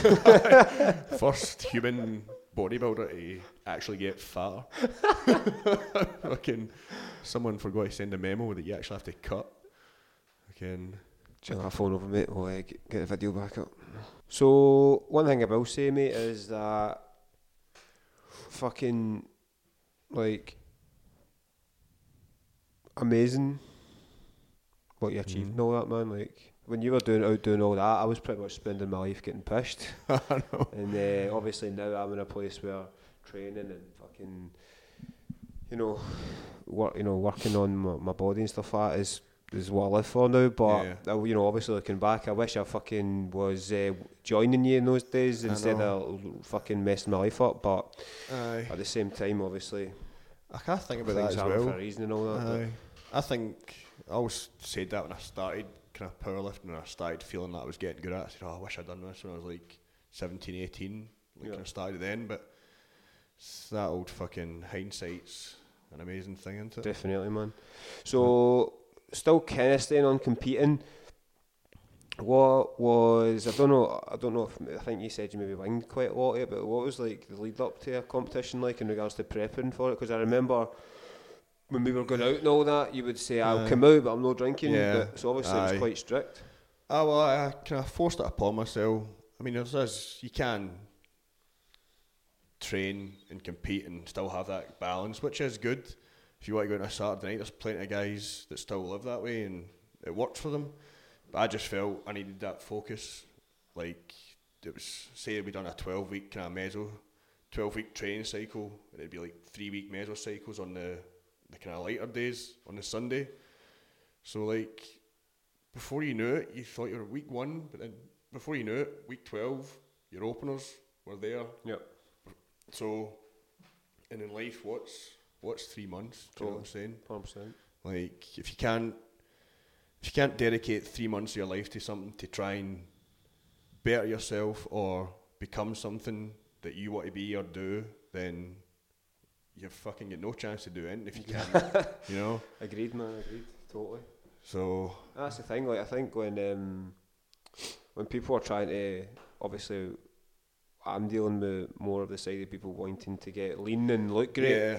And I think that, like, a lot of the time when people are dieting and they're on low calories, the struggle for a lot of people is that they get asked to go out with mates and they have a heavy night and then that's it, a kind of week is lost and they feel terrible, but then the other mates are like, but you still need to have a life. It's like, well, you can have a life, but if you're telling yourself, I'm going to get in the best shape of my life, and you can not do that for a specific period of time, whether that be 3 months, 6 months, whatever, then it's like, do you want it that much? Yeah, well, that's, I mean, obviously, when you become known as, like, you probably get it, you go to parties and, like, even family members, whatever, you haven't seen it, they always want to talk to you, the gym, I've started something, like, but I started going to the gym, but it's not for me. And then when people are that age, you just feel like saying, well, see if it's not for you now, it's never going to be, because see if you're not going to dedicate yourself to it, then just don't do it, because it's going to become a hassle to you. If you're not ready to dedicate like at least 90 to 100% of yourself to that goal, then it's going to fail miserably. Totally. And you're going to end up hating the gym even more and going less. Fucking hating yourself as well, because you tell yourself, because you beat yourself up about it and stuff. Yeah. The thing with like probably people that are coming to you, clients and people that are just starting the gym, it's that I need this now, like this. I need this now mentality. Yeah. Like I deserve this. I'm going to. Oh, this week's been hard. I've really dieted hard. Where the fuck's my abs? And it's like, this is a week. This is a day. Totally. This is a month. It's, and people say to me now, look, when people come up to me and talk about powerlifting and that, and fuck, you ended up some shape, some strength. You think, well, that was 7 years. That was 7 years. Do you know? That wasn't, oh God, this is a year. And yeah, there is some freaks out there that can do stuff in a couple of years and a few months or whatever. But it's a never-ending process. Like, it does not stop.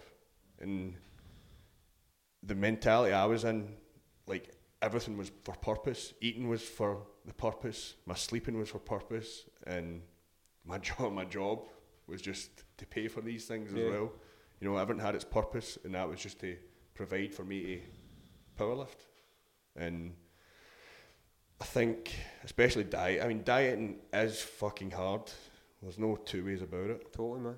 But I think how you can't expect to live 15, 20, 25, 30 years of your life, eating whatever the fuck you want and not giving a fuck, to then diet for a month and go, well, this is pish because I'm not in great shape, because it's like, it doesn't fucking work like that, man. No.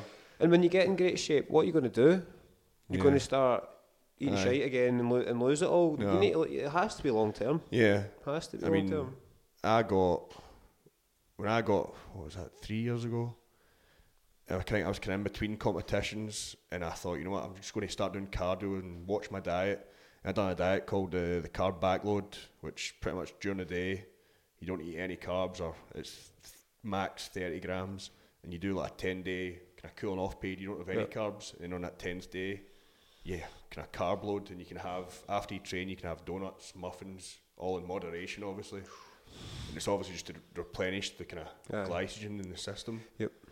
But I got in fucking great shape. I mean, I was in decent shape, but I think I was still kind of chubbed from the powerlifting. So see, when I started adding cardio in and a calorie deficit, all that kind of thick muscle started coming through. I remember those sexy pictures, man. Oh, I was those sexy selfies. I was a fucking whore. Like, waking up was fun, because then I'd go in and look in the mirror, and you'd be like, oh fuck, man, the abs are popping more, fucking delts are banging, it's fucking, everything's looking good. Oh, Instagram, chicks, girls that are friends with you on Facebook or you haven't spoken to in years, they all come out of the woodwork. See, when a guy starts looking good or posting photos of that, it's like, the messages start going, oh, hey, how are you? You're like, well, I'm good, as you can see, but it doesn't mean I want to speak to you. So, I don't know, I enjoyed it, but at the same time, I didn't like the person that it made me become, like, on that aspect.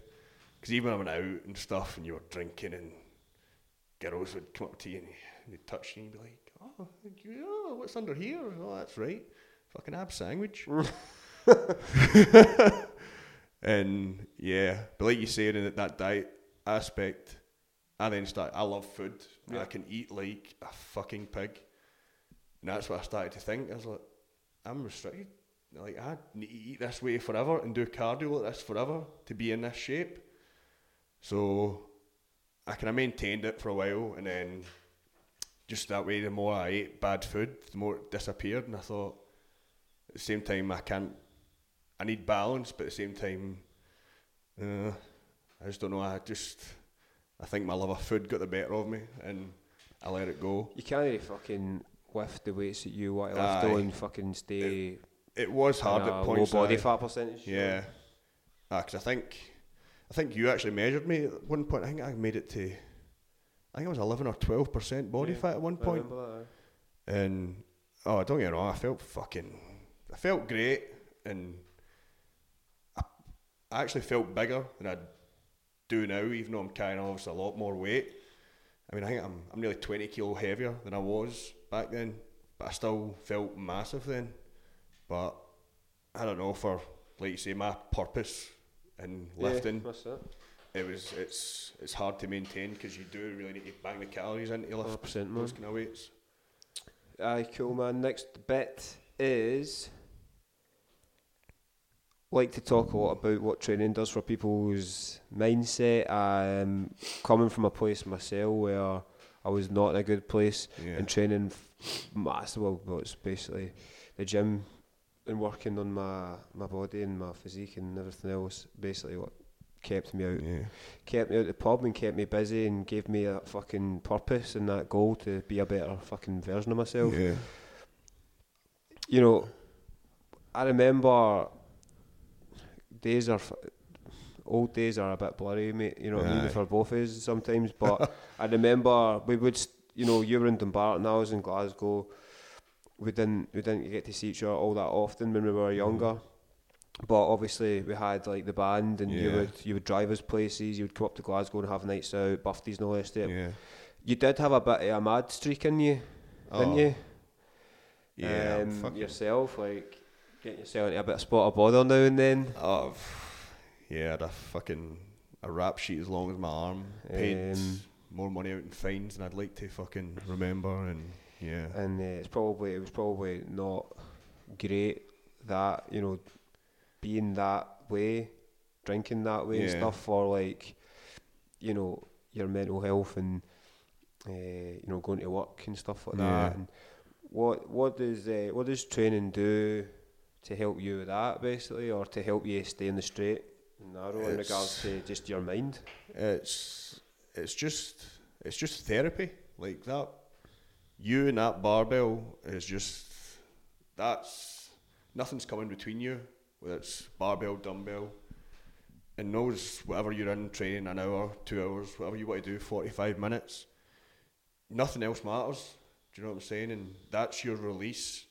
If you've had a shitty day at work, a shitty day in a fucking house, someone's giving you shit, you get in there and you take care of business, and like I say, nothing else matters. That's just, if you don't want to go and talk to anyone about your problems, I believe being in a gym, doing that is easily as good as going and speaking to people, in my opinion. But obviously that's only my opinion, but that's the way I've raised myself. My gym life is my release to probably how pissed off and fucking annoyed I am at general life or bitter or whatever.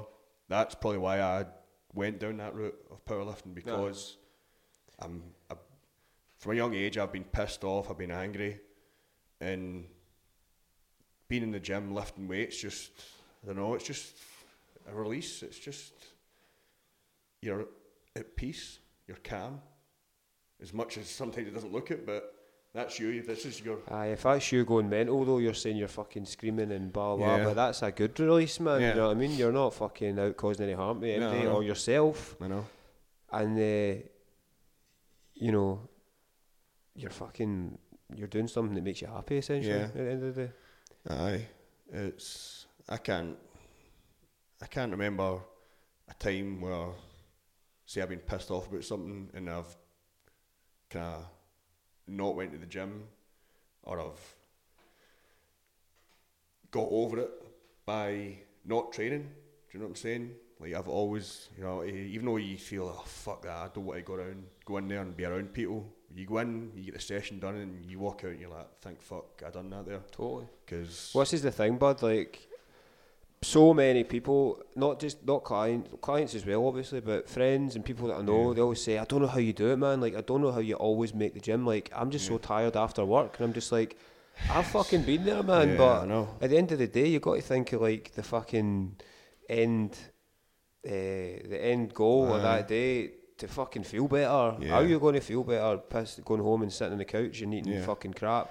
Or going in training, as hard as it might seem, when you're fucking come out that office or whatever, it's always going to be fucking better. Yeah, 100%, man. Like, I mean, you work long fucking shifts, man. Like, I remember when we were staying together, you would leave the house on a Monday and I would see you on the Friday or something, man. So you've been, you're obviously going to know how it feels to be tired after a long shift, but it's always helps, in my opinion. Aye, it just comes down to that thing, either you want it or you don't, and I don't like.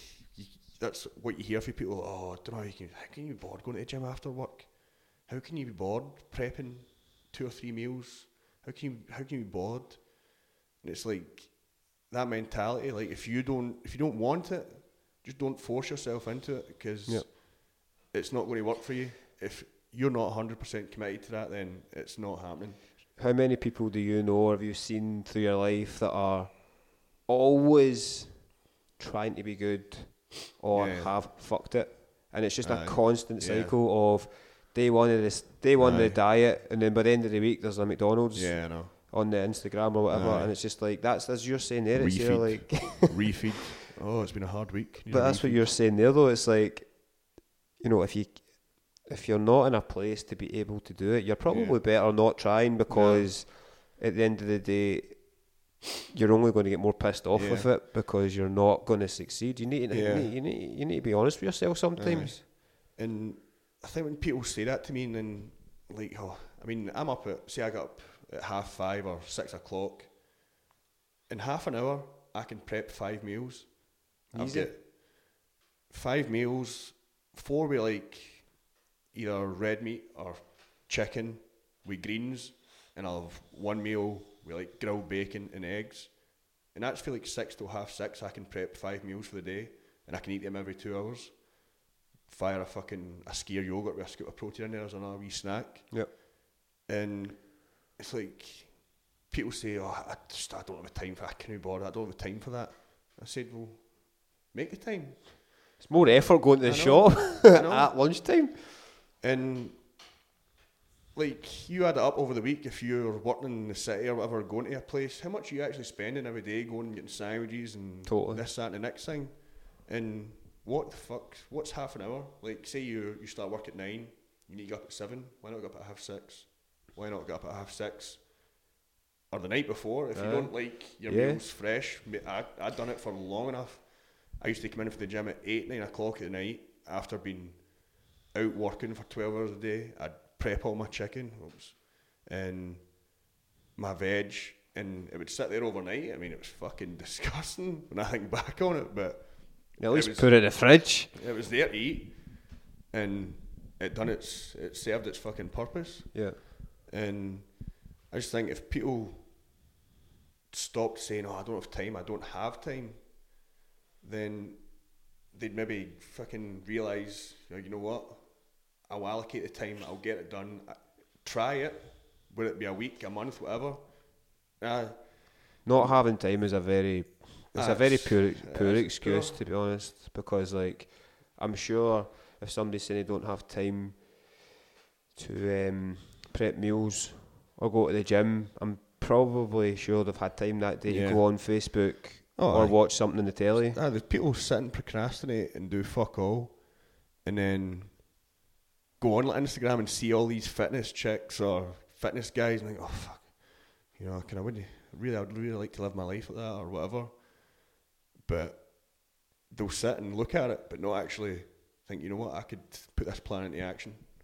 And even for the gym, if people can't, again, allocate 45 minutes to an hour to go and do, a quick circuit of 4 movements for 4 sets for 12 reps, and then maybe do 10 minutes cardio.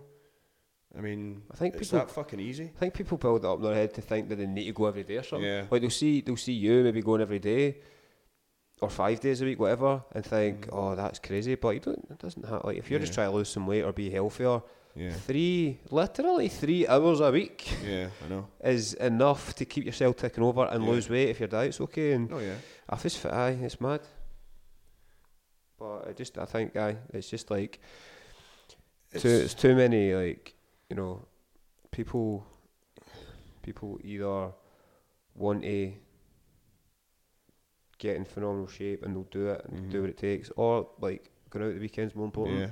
It's better, you know, drinking and eating takeaways. That's what they want more, and there's nothing wrong with that if that's what they want. If that's your escape, then that's it. Good times. But if you're going to try something and tell yourself that you want something, go for it. Like put everything into it, because you might find that you actually commit to it with a lifelong hobby and something that you never thought you would have.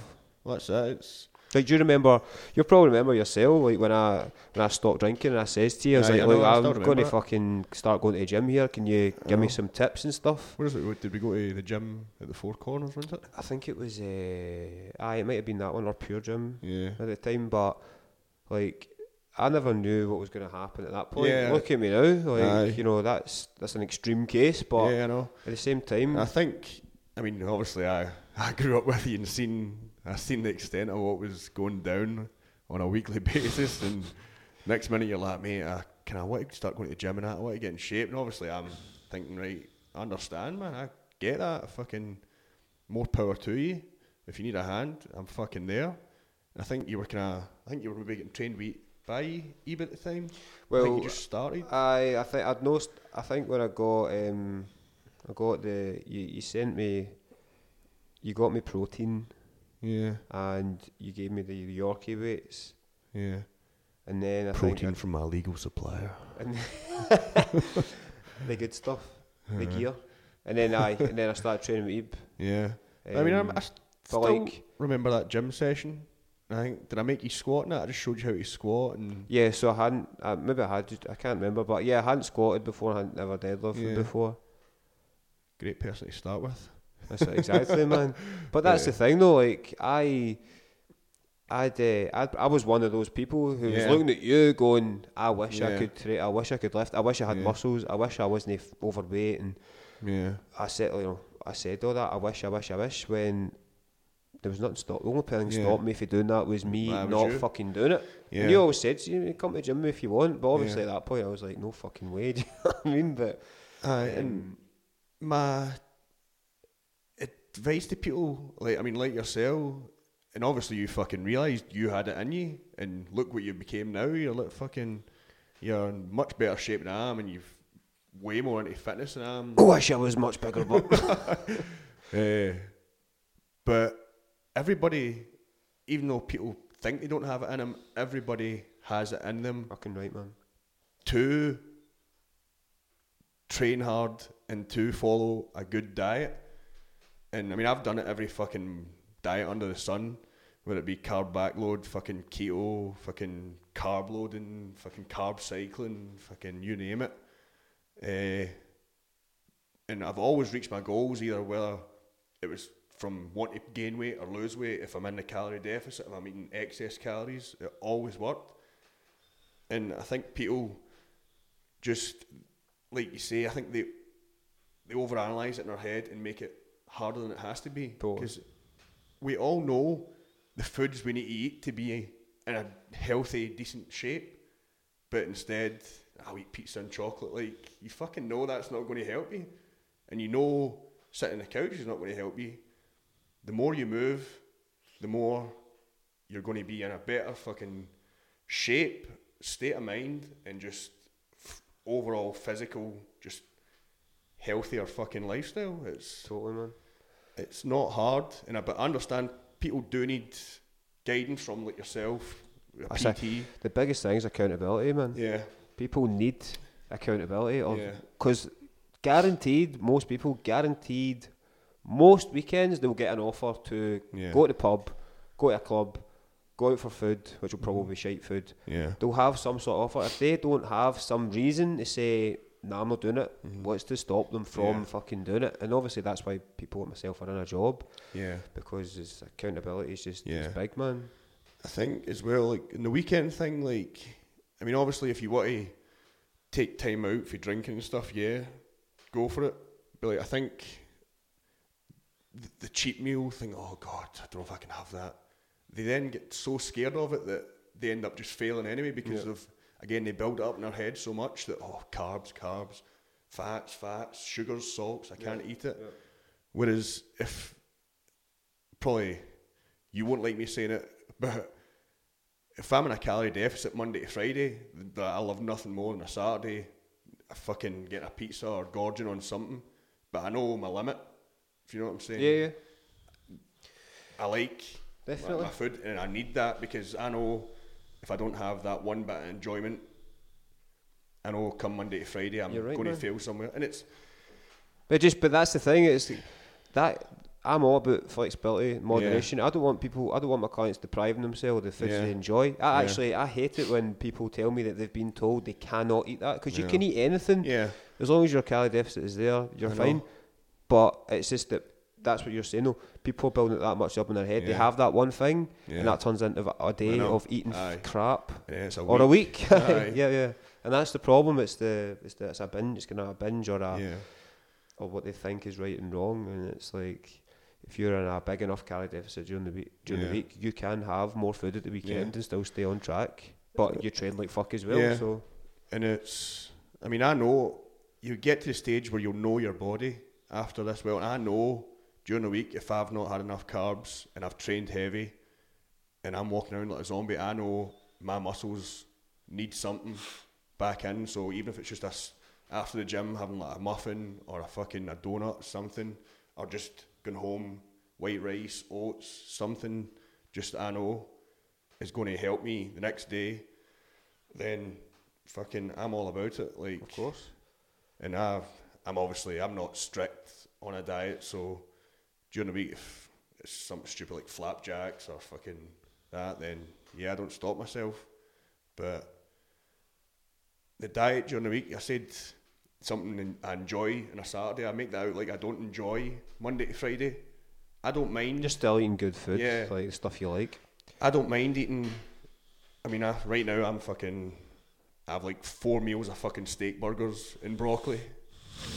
And the dream. And then like a meal of grilled bacon and fucking eggs. And I eat that every day, and I have done for the past month. And why? Because you enjoy it. Because it's good. I don't hate it. You wouldn't be eating bacon if you didn't like the taste of it. But people say to you, and they'll see you eating it, and you're like, fuck's sake, I look shite, mate. And you're like, I know, but it's my dinner and I'm fucking eating it. This is my enjoyment. If you're eating your pieces or whatever at work, then charge on. I'm doing what I'm doing, you're doing what you're doing. Totally. And I always kind of beat my training or the diet. There's a thing from a company called Elite FTS, who's like they sell sports equipment for like powerlifting and strength. They do they share like a lot of content and stuff just for like strength enthusiasts or whatever. And it was always the 3 Ps they said. It was prepare, perform, prevail. And that's what I lived by. That's all I thought about. And everything is preparing, and then the performance, and then you prevail. So totally, man. Again, everyone has it in them. But maybe don't like to go around in circles too much with the diet and stuff, things like that. But where people mostly fail with diet is not being prepared, and then buying rubbish. But the not being prepared is from not putting the time aside to actually do it, or choosing to, lying on the couch there at night going, I should probably cook my lunch for tomorrow, but I can't be bothered, so I'm not going to. And then that's when but preparation is fucking massive, man. Aye. I've been there fucking countless times. I'll come in and I think, oh fuck, I can't even bother washing my fucking tubs out, man. Fuck this, I'll just get it in the morning. But then you're allocating a couple of minutes to clean out your fucking Tupperware. There's always going to be times where folk are too tired to do shit, but the thing is, it's when it's consistent habits that you're always doing. See if you do go off track for a week, cut a week. If you've been doing something for years, you're always going to go back, it's going to be easier to go back and do that rather than if you're just always stoppy starting. But this is the thing, it's like people will look at maybe fitness professionals or fitness models online who will be eating like cheap meals, pizzas and blah blah, and that's not going to affect that person's body because they've got so much muscle mass, they train so much, it's not really going to affect them. But if I've got, they're on steroids, that may well be the case as well. if I've got a client who has never been in good shape, has too much body fat, doesn't have much muscle mass, that person needs to be consistent, consistent for a long time to get in a place where they can enjoy those foods without having the repercussions. Because a cheap meal pizza to a client who's overweight and looking to get into shape for the first time is probably the thing that is going to make them fuck it up, because that was the thing that got them overweight, and there's a reason why they're overweight, and that pizza brings enjoyment and feelings, and that's probably going to lead on to other things as well, and that's I think that's a big problem, because people are like, I eat probably more junk food than what people would maybe think I do, but I'm not going to post that over social media, because people following me can't live the way I live, because when I'm training for triathlon, I can eat 4,000 or 5,000 calories some days, and I still won't put on weight, because I'm burning all those calories. Stupid amounts. So somebody who's following me, who works an office job sitting down all day, ain't going to be able to eat what I eat and get away with it. So that's why there's so much confusion with people, but that's why even the simplest, like you mentioned, office jobs and sitting down and eating, even the simplest thing I see of people, when you know they're going to an office job and there they are swigging like a can of Monster or fucking something, and it's not even like the reduced calorie like a full calorie one. So I think you've just gubbed about 40 grams of sugar to what? Sit in front of a desk? Or Frappuccino or something for Starbucks, like 500 calories. Why do you need that to sit in a desk? I don't get that. And then an hour later, how's that come down going to be? It's just strange, that to me. Like, but that's it. We live also now we're in a place where somebody might drive to work, somebody might sit down for literally 8 hours, that person could also drive home, that person could then sit on the couch and order a Domino's to their house without even moving, eat that pizza, sit on the couch, then go to bed. So that person, never mind their breakfast, lunch, snacks, coffees, drinks, is taking in 4,000 to 5,000 calories and burned less than 2,000. That is double a calorie intake to what they've eaten to what they've burned. But it's so easily done. It's fucking too easy. No, well, that is. It is far too easy. Switch it over again. Yeah. Weirdos try to follow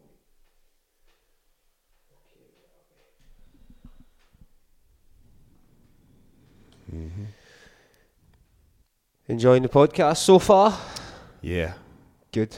Definitely. Okay, so I'm going to ask you a question here, man. If you don't want to talk about it or it's too upsetting or whatever, man, then I can see it already. You just let me know.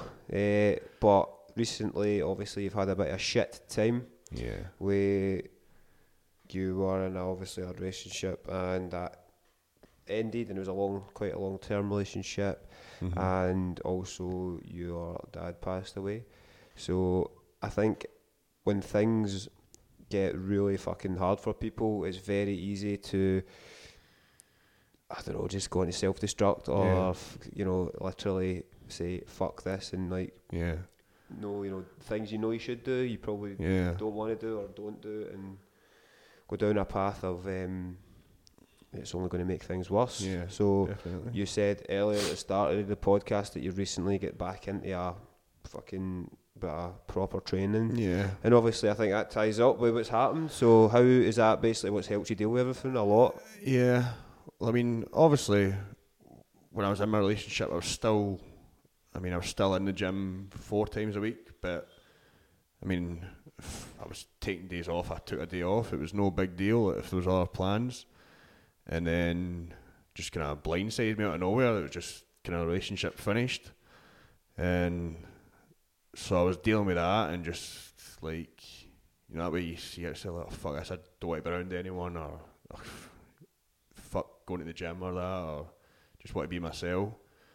And I think I hid it for everybody. I didn't really let anyone know or that. I just kind of went about my business, and I went to the gym, and it's again one of those things, just walking out thinking, oh, thank fuck I actually done that.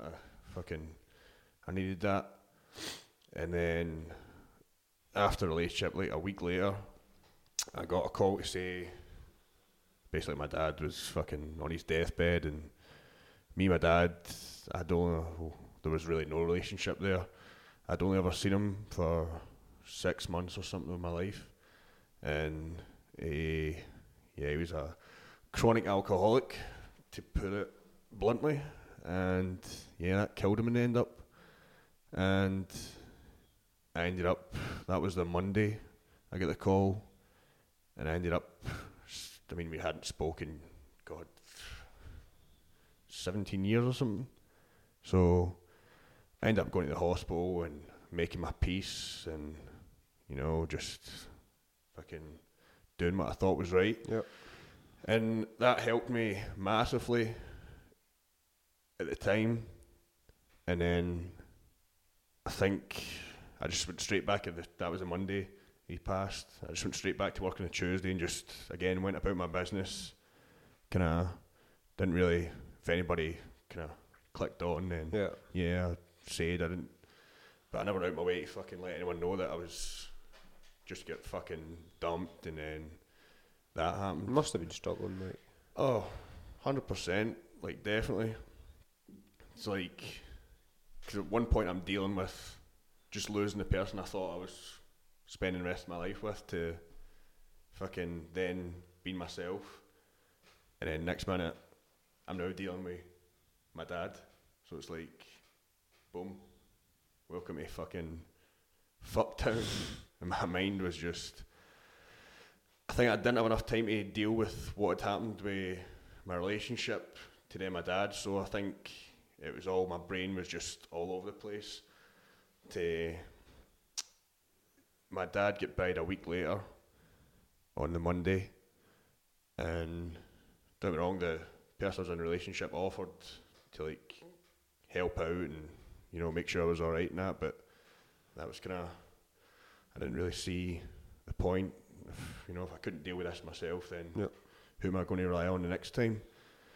So that happened, and I'd been kind of flirting with the idea of getting back into training to compete in powerlifting, and I don't know, just those two signs, and there's a lifter I used to lift with.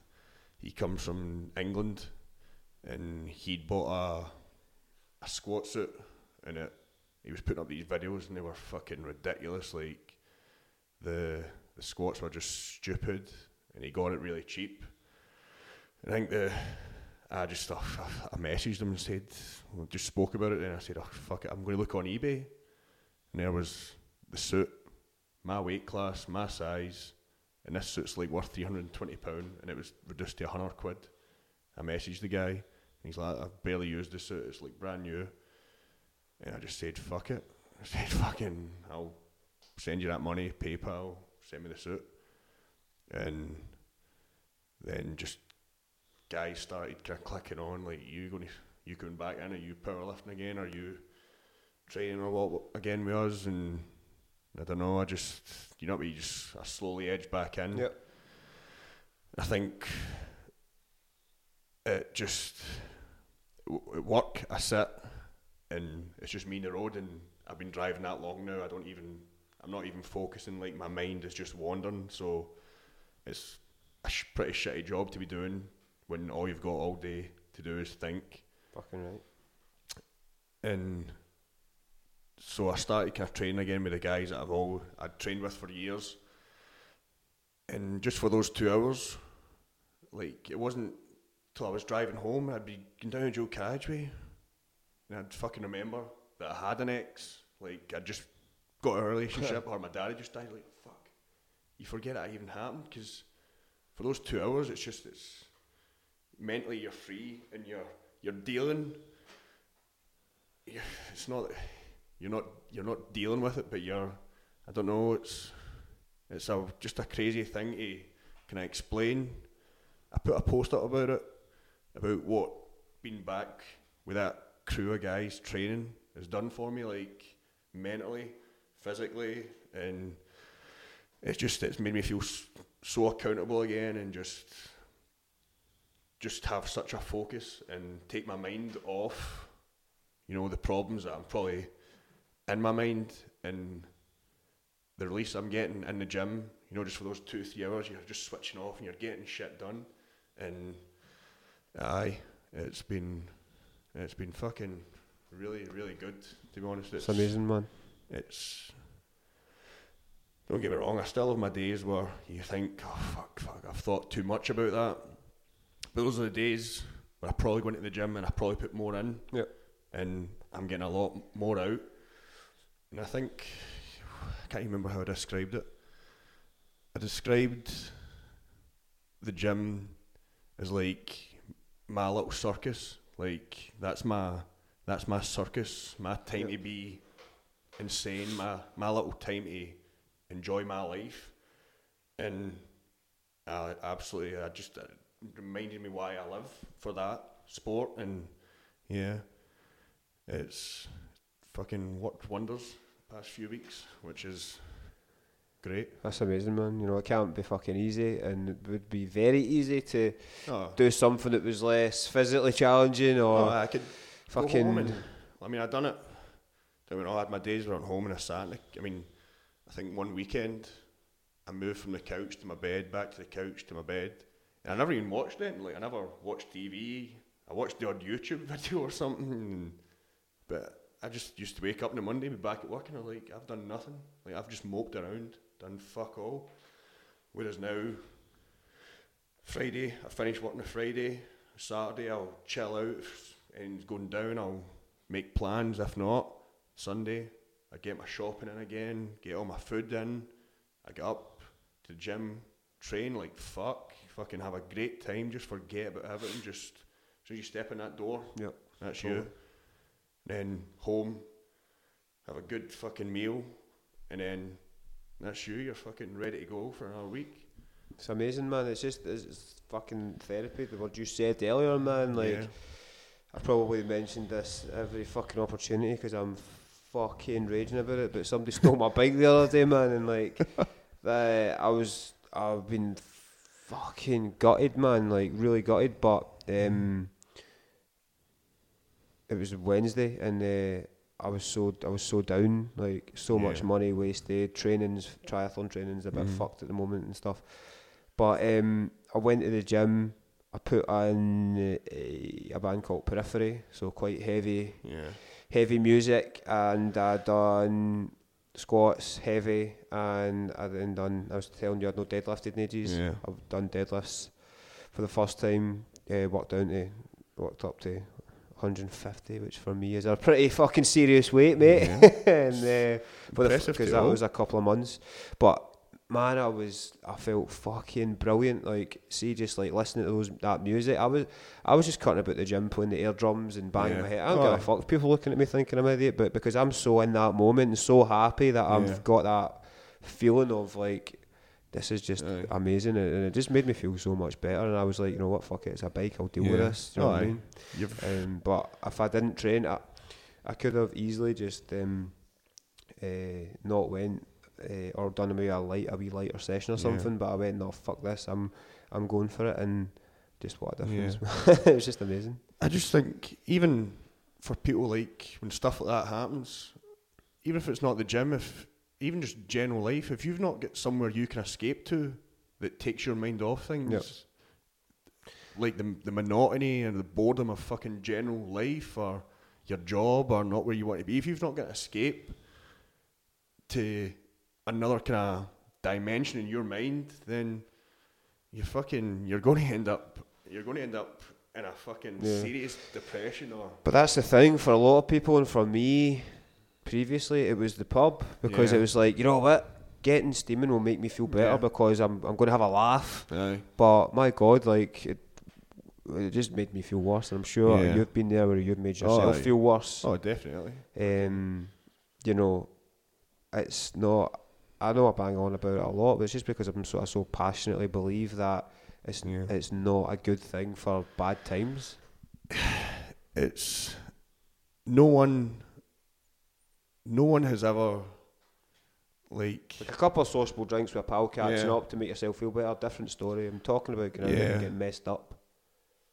You know, no one's never done well from not having consistency in their life. Do you know what I'm saying? If you've got a good diet, or you're fucking taking care of yourself, you're training, you're being just generally all round more healthy, I mean, that's never going to be bad for you. Never. And I think we all tend to think, right, I'm a bit fucking down today. I'll just go home and chill, or just do nothing. But that's the time where you should be more kind of active and proactive on getting yourself out. And totally. Even like you say, if you're going out, just get in contact with friends, go out for a couple of just a sociable drink. It could be simple as walking, man. Yeah. That's for people especially that want to lose weight and feel better. I think they do think, oh, it's diet, if I just hang my diet, but that'll help you so far. You do need to move more. You need to move more in your life. But that's gonna help with your fat loss or your weight loss. But for your state of mind, your mental health and mindset, for me, I've been in a period in my life where I didn't train, and I was a bit, lazier, and I'm now in a period in my life where the training is there, and just the difference between trying to feel a bit better about stuff. Yeah. From I'll just watch a film a night or whatever to maybe not the gym, maybe a walk or a walk with somebody, a cycle, cycling and out about on the bike, or a bit of cardio. In the gym doesn't have to be trying to be a power lifter or a bodybuilder. Like it doesn't have to be the extreme. It's just like exercise in general. With music, if you're a music person, podcast, an audio book, YouTube on your phone, like if I think it's just I don't know, man, like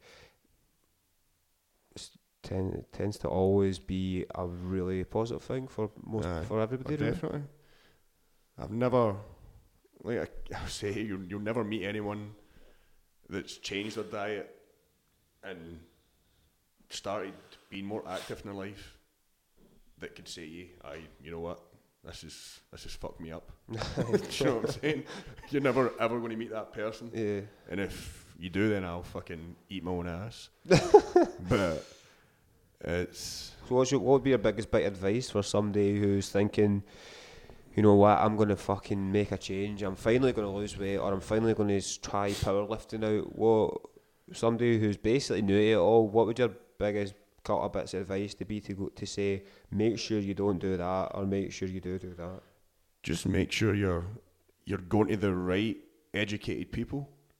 Do you know what I'm saying? Whereas, like, I remember a few weeks ago, you'd text me saying, like, this guy's approached me for like a strength training program, but that's not my... I'm not really... I can't cater to him. I don't really know. If you'd pass Andy's email on to me, which is rare in my opinion, because I've seen PTs like down Dumbarton and are teaching people powerlifting or bodybuilding, like giving them nutrition plans, and you're seeing it and you're like, whoa, really? And I'm watching them squat and I'm like, what the fuck's this? This guy, these people have never spent time under a bar or in competition, and I've got no right to be training people. Yeah. And these people are beginners. They're, in my opinion, they become victims. They're actually, their wallets are getting raped, in my opinion. These guys are thinking, fucking, they're just seeing the money signs, thinking, fuck it. What the fuck do they know? And they're just, these people are that clueless. They don't know whether they're doing it right or not. And yeah, just that advice, just make sure you approach someone that knows and someone that you've heard, or ask around. And there's got to be some sort of evidence that they know what they're doing, or like results. Yeah, obviously. And PTs and like commercial gyms and stuff, these guys they're just after the paycheck. They're not there for any other reason, in my opinion. These guys, I've watched a lot of them when I've been in commercial gyms, and it's like, what are you even doing? Like, you're not putting any effort into even helping that person, or you're just there passing the time. And you're seeing them teaching squats or deadlifts, and you're like, whoa, that person's is going to say bye-bye to their spine in a few weeks. Yeah. So, like, the gym, it has to be, if you're going to want to get into kind of bodybuilding, powerlifting, or kind of train yourself for strength, you do need to get a really specific gym, a gym that is kitted out. Totally, I mean, I know there's probably a ton of CrossFit gyms up here now, which... I mean, I'm not condoning CrossFit in any way, but I'm sure there's people in there that could teach you the basic compound movements, and that's to start off, that's all you need to know. You need to learn how to squat right, deadlift right, and bench or press right, and that right there will change anyone's composition big time. So definitely the gym choice, in my opinion, is the biggest thing. Definitely. Like, I mean, if you go to Outcast Barbell, you've got, I think there's the best part of 50 to 60 grand's worth of bars in there. Yeah. So you've got power bars, deadlift bars, squat bars, you've got ladies bars, safety squat bars, hex bars, football bars, you name it, fat bars, there's everything there. Yeah. And then the best thing about like Outcast Barbell and gyms that do cater to like bodybuilders or powerlifters, you shouldn't be scared to approach these people, because they're probably the nicest people. Yeah, totally. Even though they're fucking jacked up to the fucking hill, probably sweating, maybe blood pouring out their fucking nose. If you want some advice, there's always somebody that's willing to give it to you. Yeah, totally. And I mean, I don't always approach people because I'm socially awkward, but when I see people doing stuff wrong, I do a lot of time go and say, look, if I can sort this and that, and little technical things can be fixed in like 2 minutes. They can be fixed so quick. But that's what I think people forget. They just jump in and they think they're doing it right, when really they're just going to end up hurting themselves.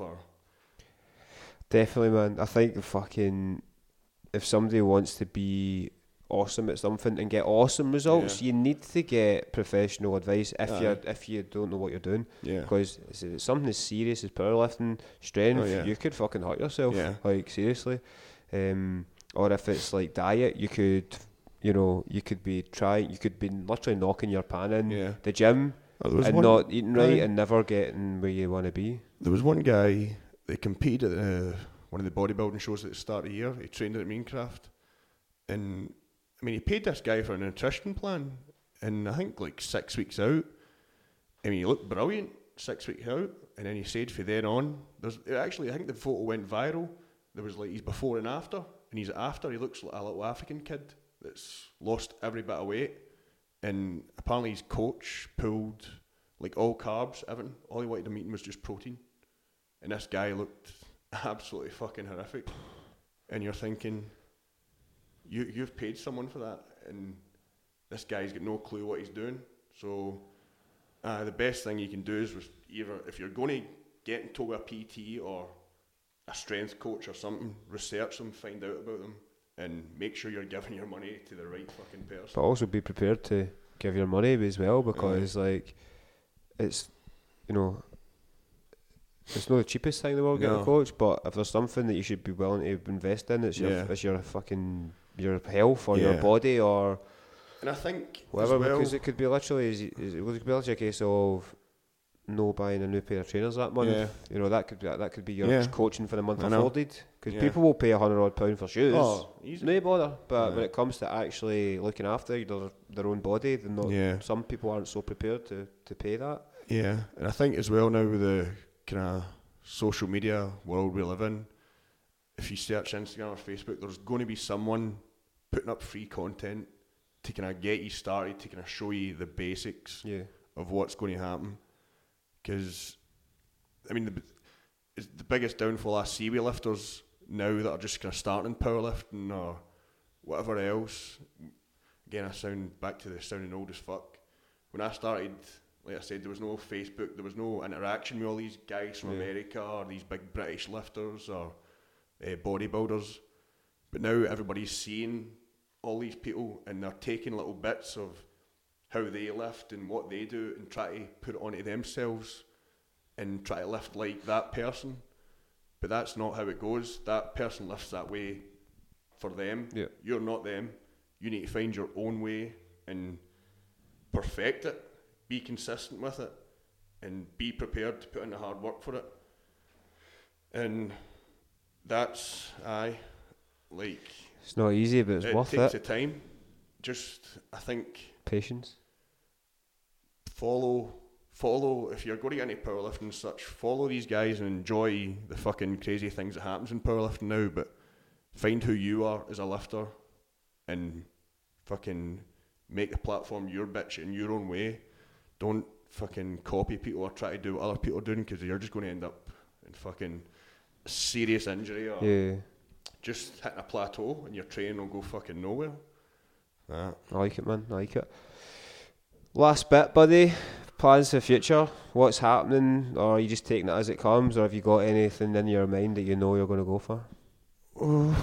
Well, I'll probably, all going well, if my body holds up during this kind of transition period where I go back into powerlifting, then I'll probably compete next year around, I don't know, April time maybe. Nice. That'll be a qualifier, Scottish qualifier for the GPC, I believe. That's the federation that everybody seems to be going to. So you're talking, I mean, I used to go at competitions and it was like 3-day events, like Friday, Saturday, Sunday, but these things there's that much people powerlifting now or getting into lifting. You know, these events are becoming week-long, 6-7 day events with like 700-800 lifters, which is brilliant because you know you've got nowhere to hide. You're competing against the best, and if you've not put all your effort in, then you're going to get found out. And it's something to look forward to. Definitely. For sure. Are you going to be doing all three? Or just squat and deadlift or all of it? I ain't no one trick pony, man. I'm full power. You'll need to get that shoulder looked at then, eh? Yeah. Get some maintenance on that shit. I'm going to get it cupped, massaged, fucking bounded. You name it, it's all happening. Fucking getting about that mobility. I've got a lacrosse ball, floss, a foam roller, bands, everything, man. So it's just making it actually happen. That's it. The boring stuff. Force myself to do recovery. Definitely, man. Anything else you want to talk about, man, before we sign off for the night? Yeah. And you want to add? And you want to ask me? I don't know, man. Definitely, I've not ranted as much as I thought I would. You know me and my rants. It's probably a good thing, mate. Yeah, probably. People just come off thinking he's a fucking prick, or he's even more of a prick than I thought he was. No, it's just it's good to see you now from what you were. Do you know what I'm saying? Like, appreciate that, man. And I still think, like obviously I mentioned, I still remember when you came to me. I mean, I think I was with Jenny at the time. I think we were living in the Bridge apartments and you were across the road. Yeah.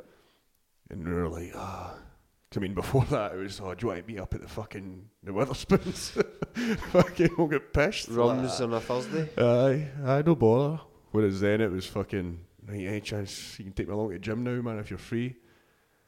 And I still remember, I mean, even that first time you squatted and that, it was fucking, I was looking at it, this cunt's been doing this behind my back. That seems alright. Your form is good and, you know. But then, I think, not that I should tell you, but I mean, I did doubt your, of course, your ability. Like, I thought, MD who knew me would have. Is he going to stick this? I mean, obviously, I'd hoped you would have. I could see you were serious about it, but you know, I think everyone still had a thought. Like, you know what, is he going to stick this? But to see what me thinking that then to now is like, it's crazy. even still, like when you were saying like, oh, I think I'm going to go part-time in the bank and can I start doing part-time PT, and I was like, it's fucking dodgy, man. Definitely, man. You've got a fucking full-time, you've got a wage here, man, you've got fucking good stability. And then I was like, go for it, man, right, if that's what you want to do, go for it. And then you done it. And I was like, alright, it's working out. And then you're like, I think I'm just going to leave the bank. I'm going to become a full-time PT. Can I talk like that? Some sort of mad sexual voice all the time. And again, I'm just like, oh, fuck, man. That is like all your income. That's dangerous. That's risky. But what did you say in Nanakusas earlier? Huh? What did you say in Nanakusas earlier? I don't know. You said life is short. You can't fuck about, man. True. You know what I mean? Yeah. It's true though. It's pure cliche, but it's fucking true. Yeah. We both fucking obviously found out in different ways what can happen in that, and you just don't know, and it is fucking scary how quick life can change. So you know, well, that's it. You just got to do what makes you happy at the end of the day. Yeah, you're doing your thing, and just as well, I think for me after what's happened, again, it's just that reminder. The gym's there, like always, and I think it's Henry Rollins that says, like, friends will come and go, but £200 will always be £200. Like, the iron never lies. And yeah, just back in training like a motherfucker's just changed the game for me again. Fucking got me through my darkest days, man. And that was like back when I couldn't lift, you know what I mean? I was just doing what I could, like bicep curls and fucking all the good stuff, dumbbell flies and stuff like that. But at the same time, it was training, and training is training, and training makes you feel amazing. And getting stronger and getting leaner, whatever way is a great thing. I just do regret the first couple of years trying to get too lean, because I just wish I focused on getting a bit bigger. Yeah, I wanted to tell you, man, but you were doing your thing, and it's all about aesthetics, man. You know what I mean? For me at that point, that's all I really cared about. At one point, I really wanted to hold you down, and you've got to remember though, I was like fucking. I was overweight, man, for I know. 8 years of my life, and hated how I looked. So the thought of putting on body fat scared the shit out of me, man. I know. But I'll definitely, that's me. Triathlon's done, so I'm not going to be back in full training mode for that till next year. So let's get some good quality sessions in at some points. Well, last time you were in, man, the fucking get some 180 deadlift. You know what I'm saying? Work on that. Do some awesome leg sessions, because I don't really get much opportunity to be able to push myself in a strength sense like that. So like obviously that's it's like a different way of training for me, but I do love it, man. It is awesome. It is great. It's, to me, powerlifting, just lifting heavy trumps bodybuilding every time. Like that's fine, but everybody just remember that getting in the low body fat levels is really good for your health. So but I know, thanks very much, mate. This has been awesome. It's another long one, but you know what? People better listen, or I will not be happy. But I know it'll be a good listen for folk, man. It's a bit different because obviously you're more. Stevie was weight loss. Ibrahim was training. John was more about alcohol. So this is again another different one. It's been cool. And if your clients, if you want to get a fucking crew of clients, you're always welcome at Outcast, and you can fucking come in and see what the real fucking strength game. They are fucking very scared of that place, even just from they'd love it videos, man. But I guarantee they would love it, man.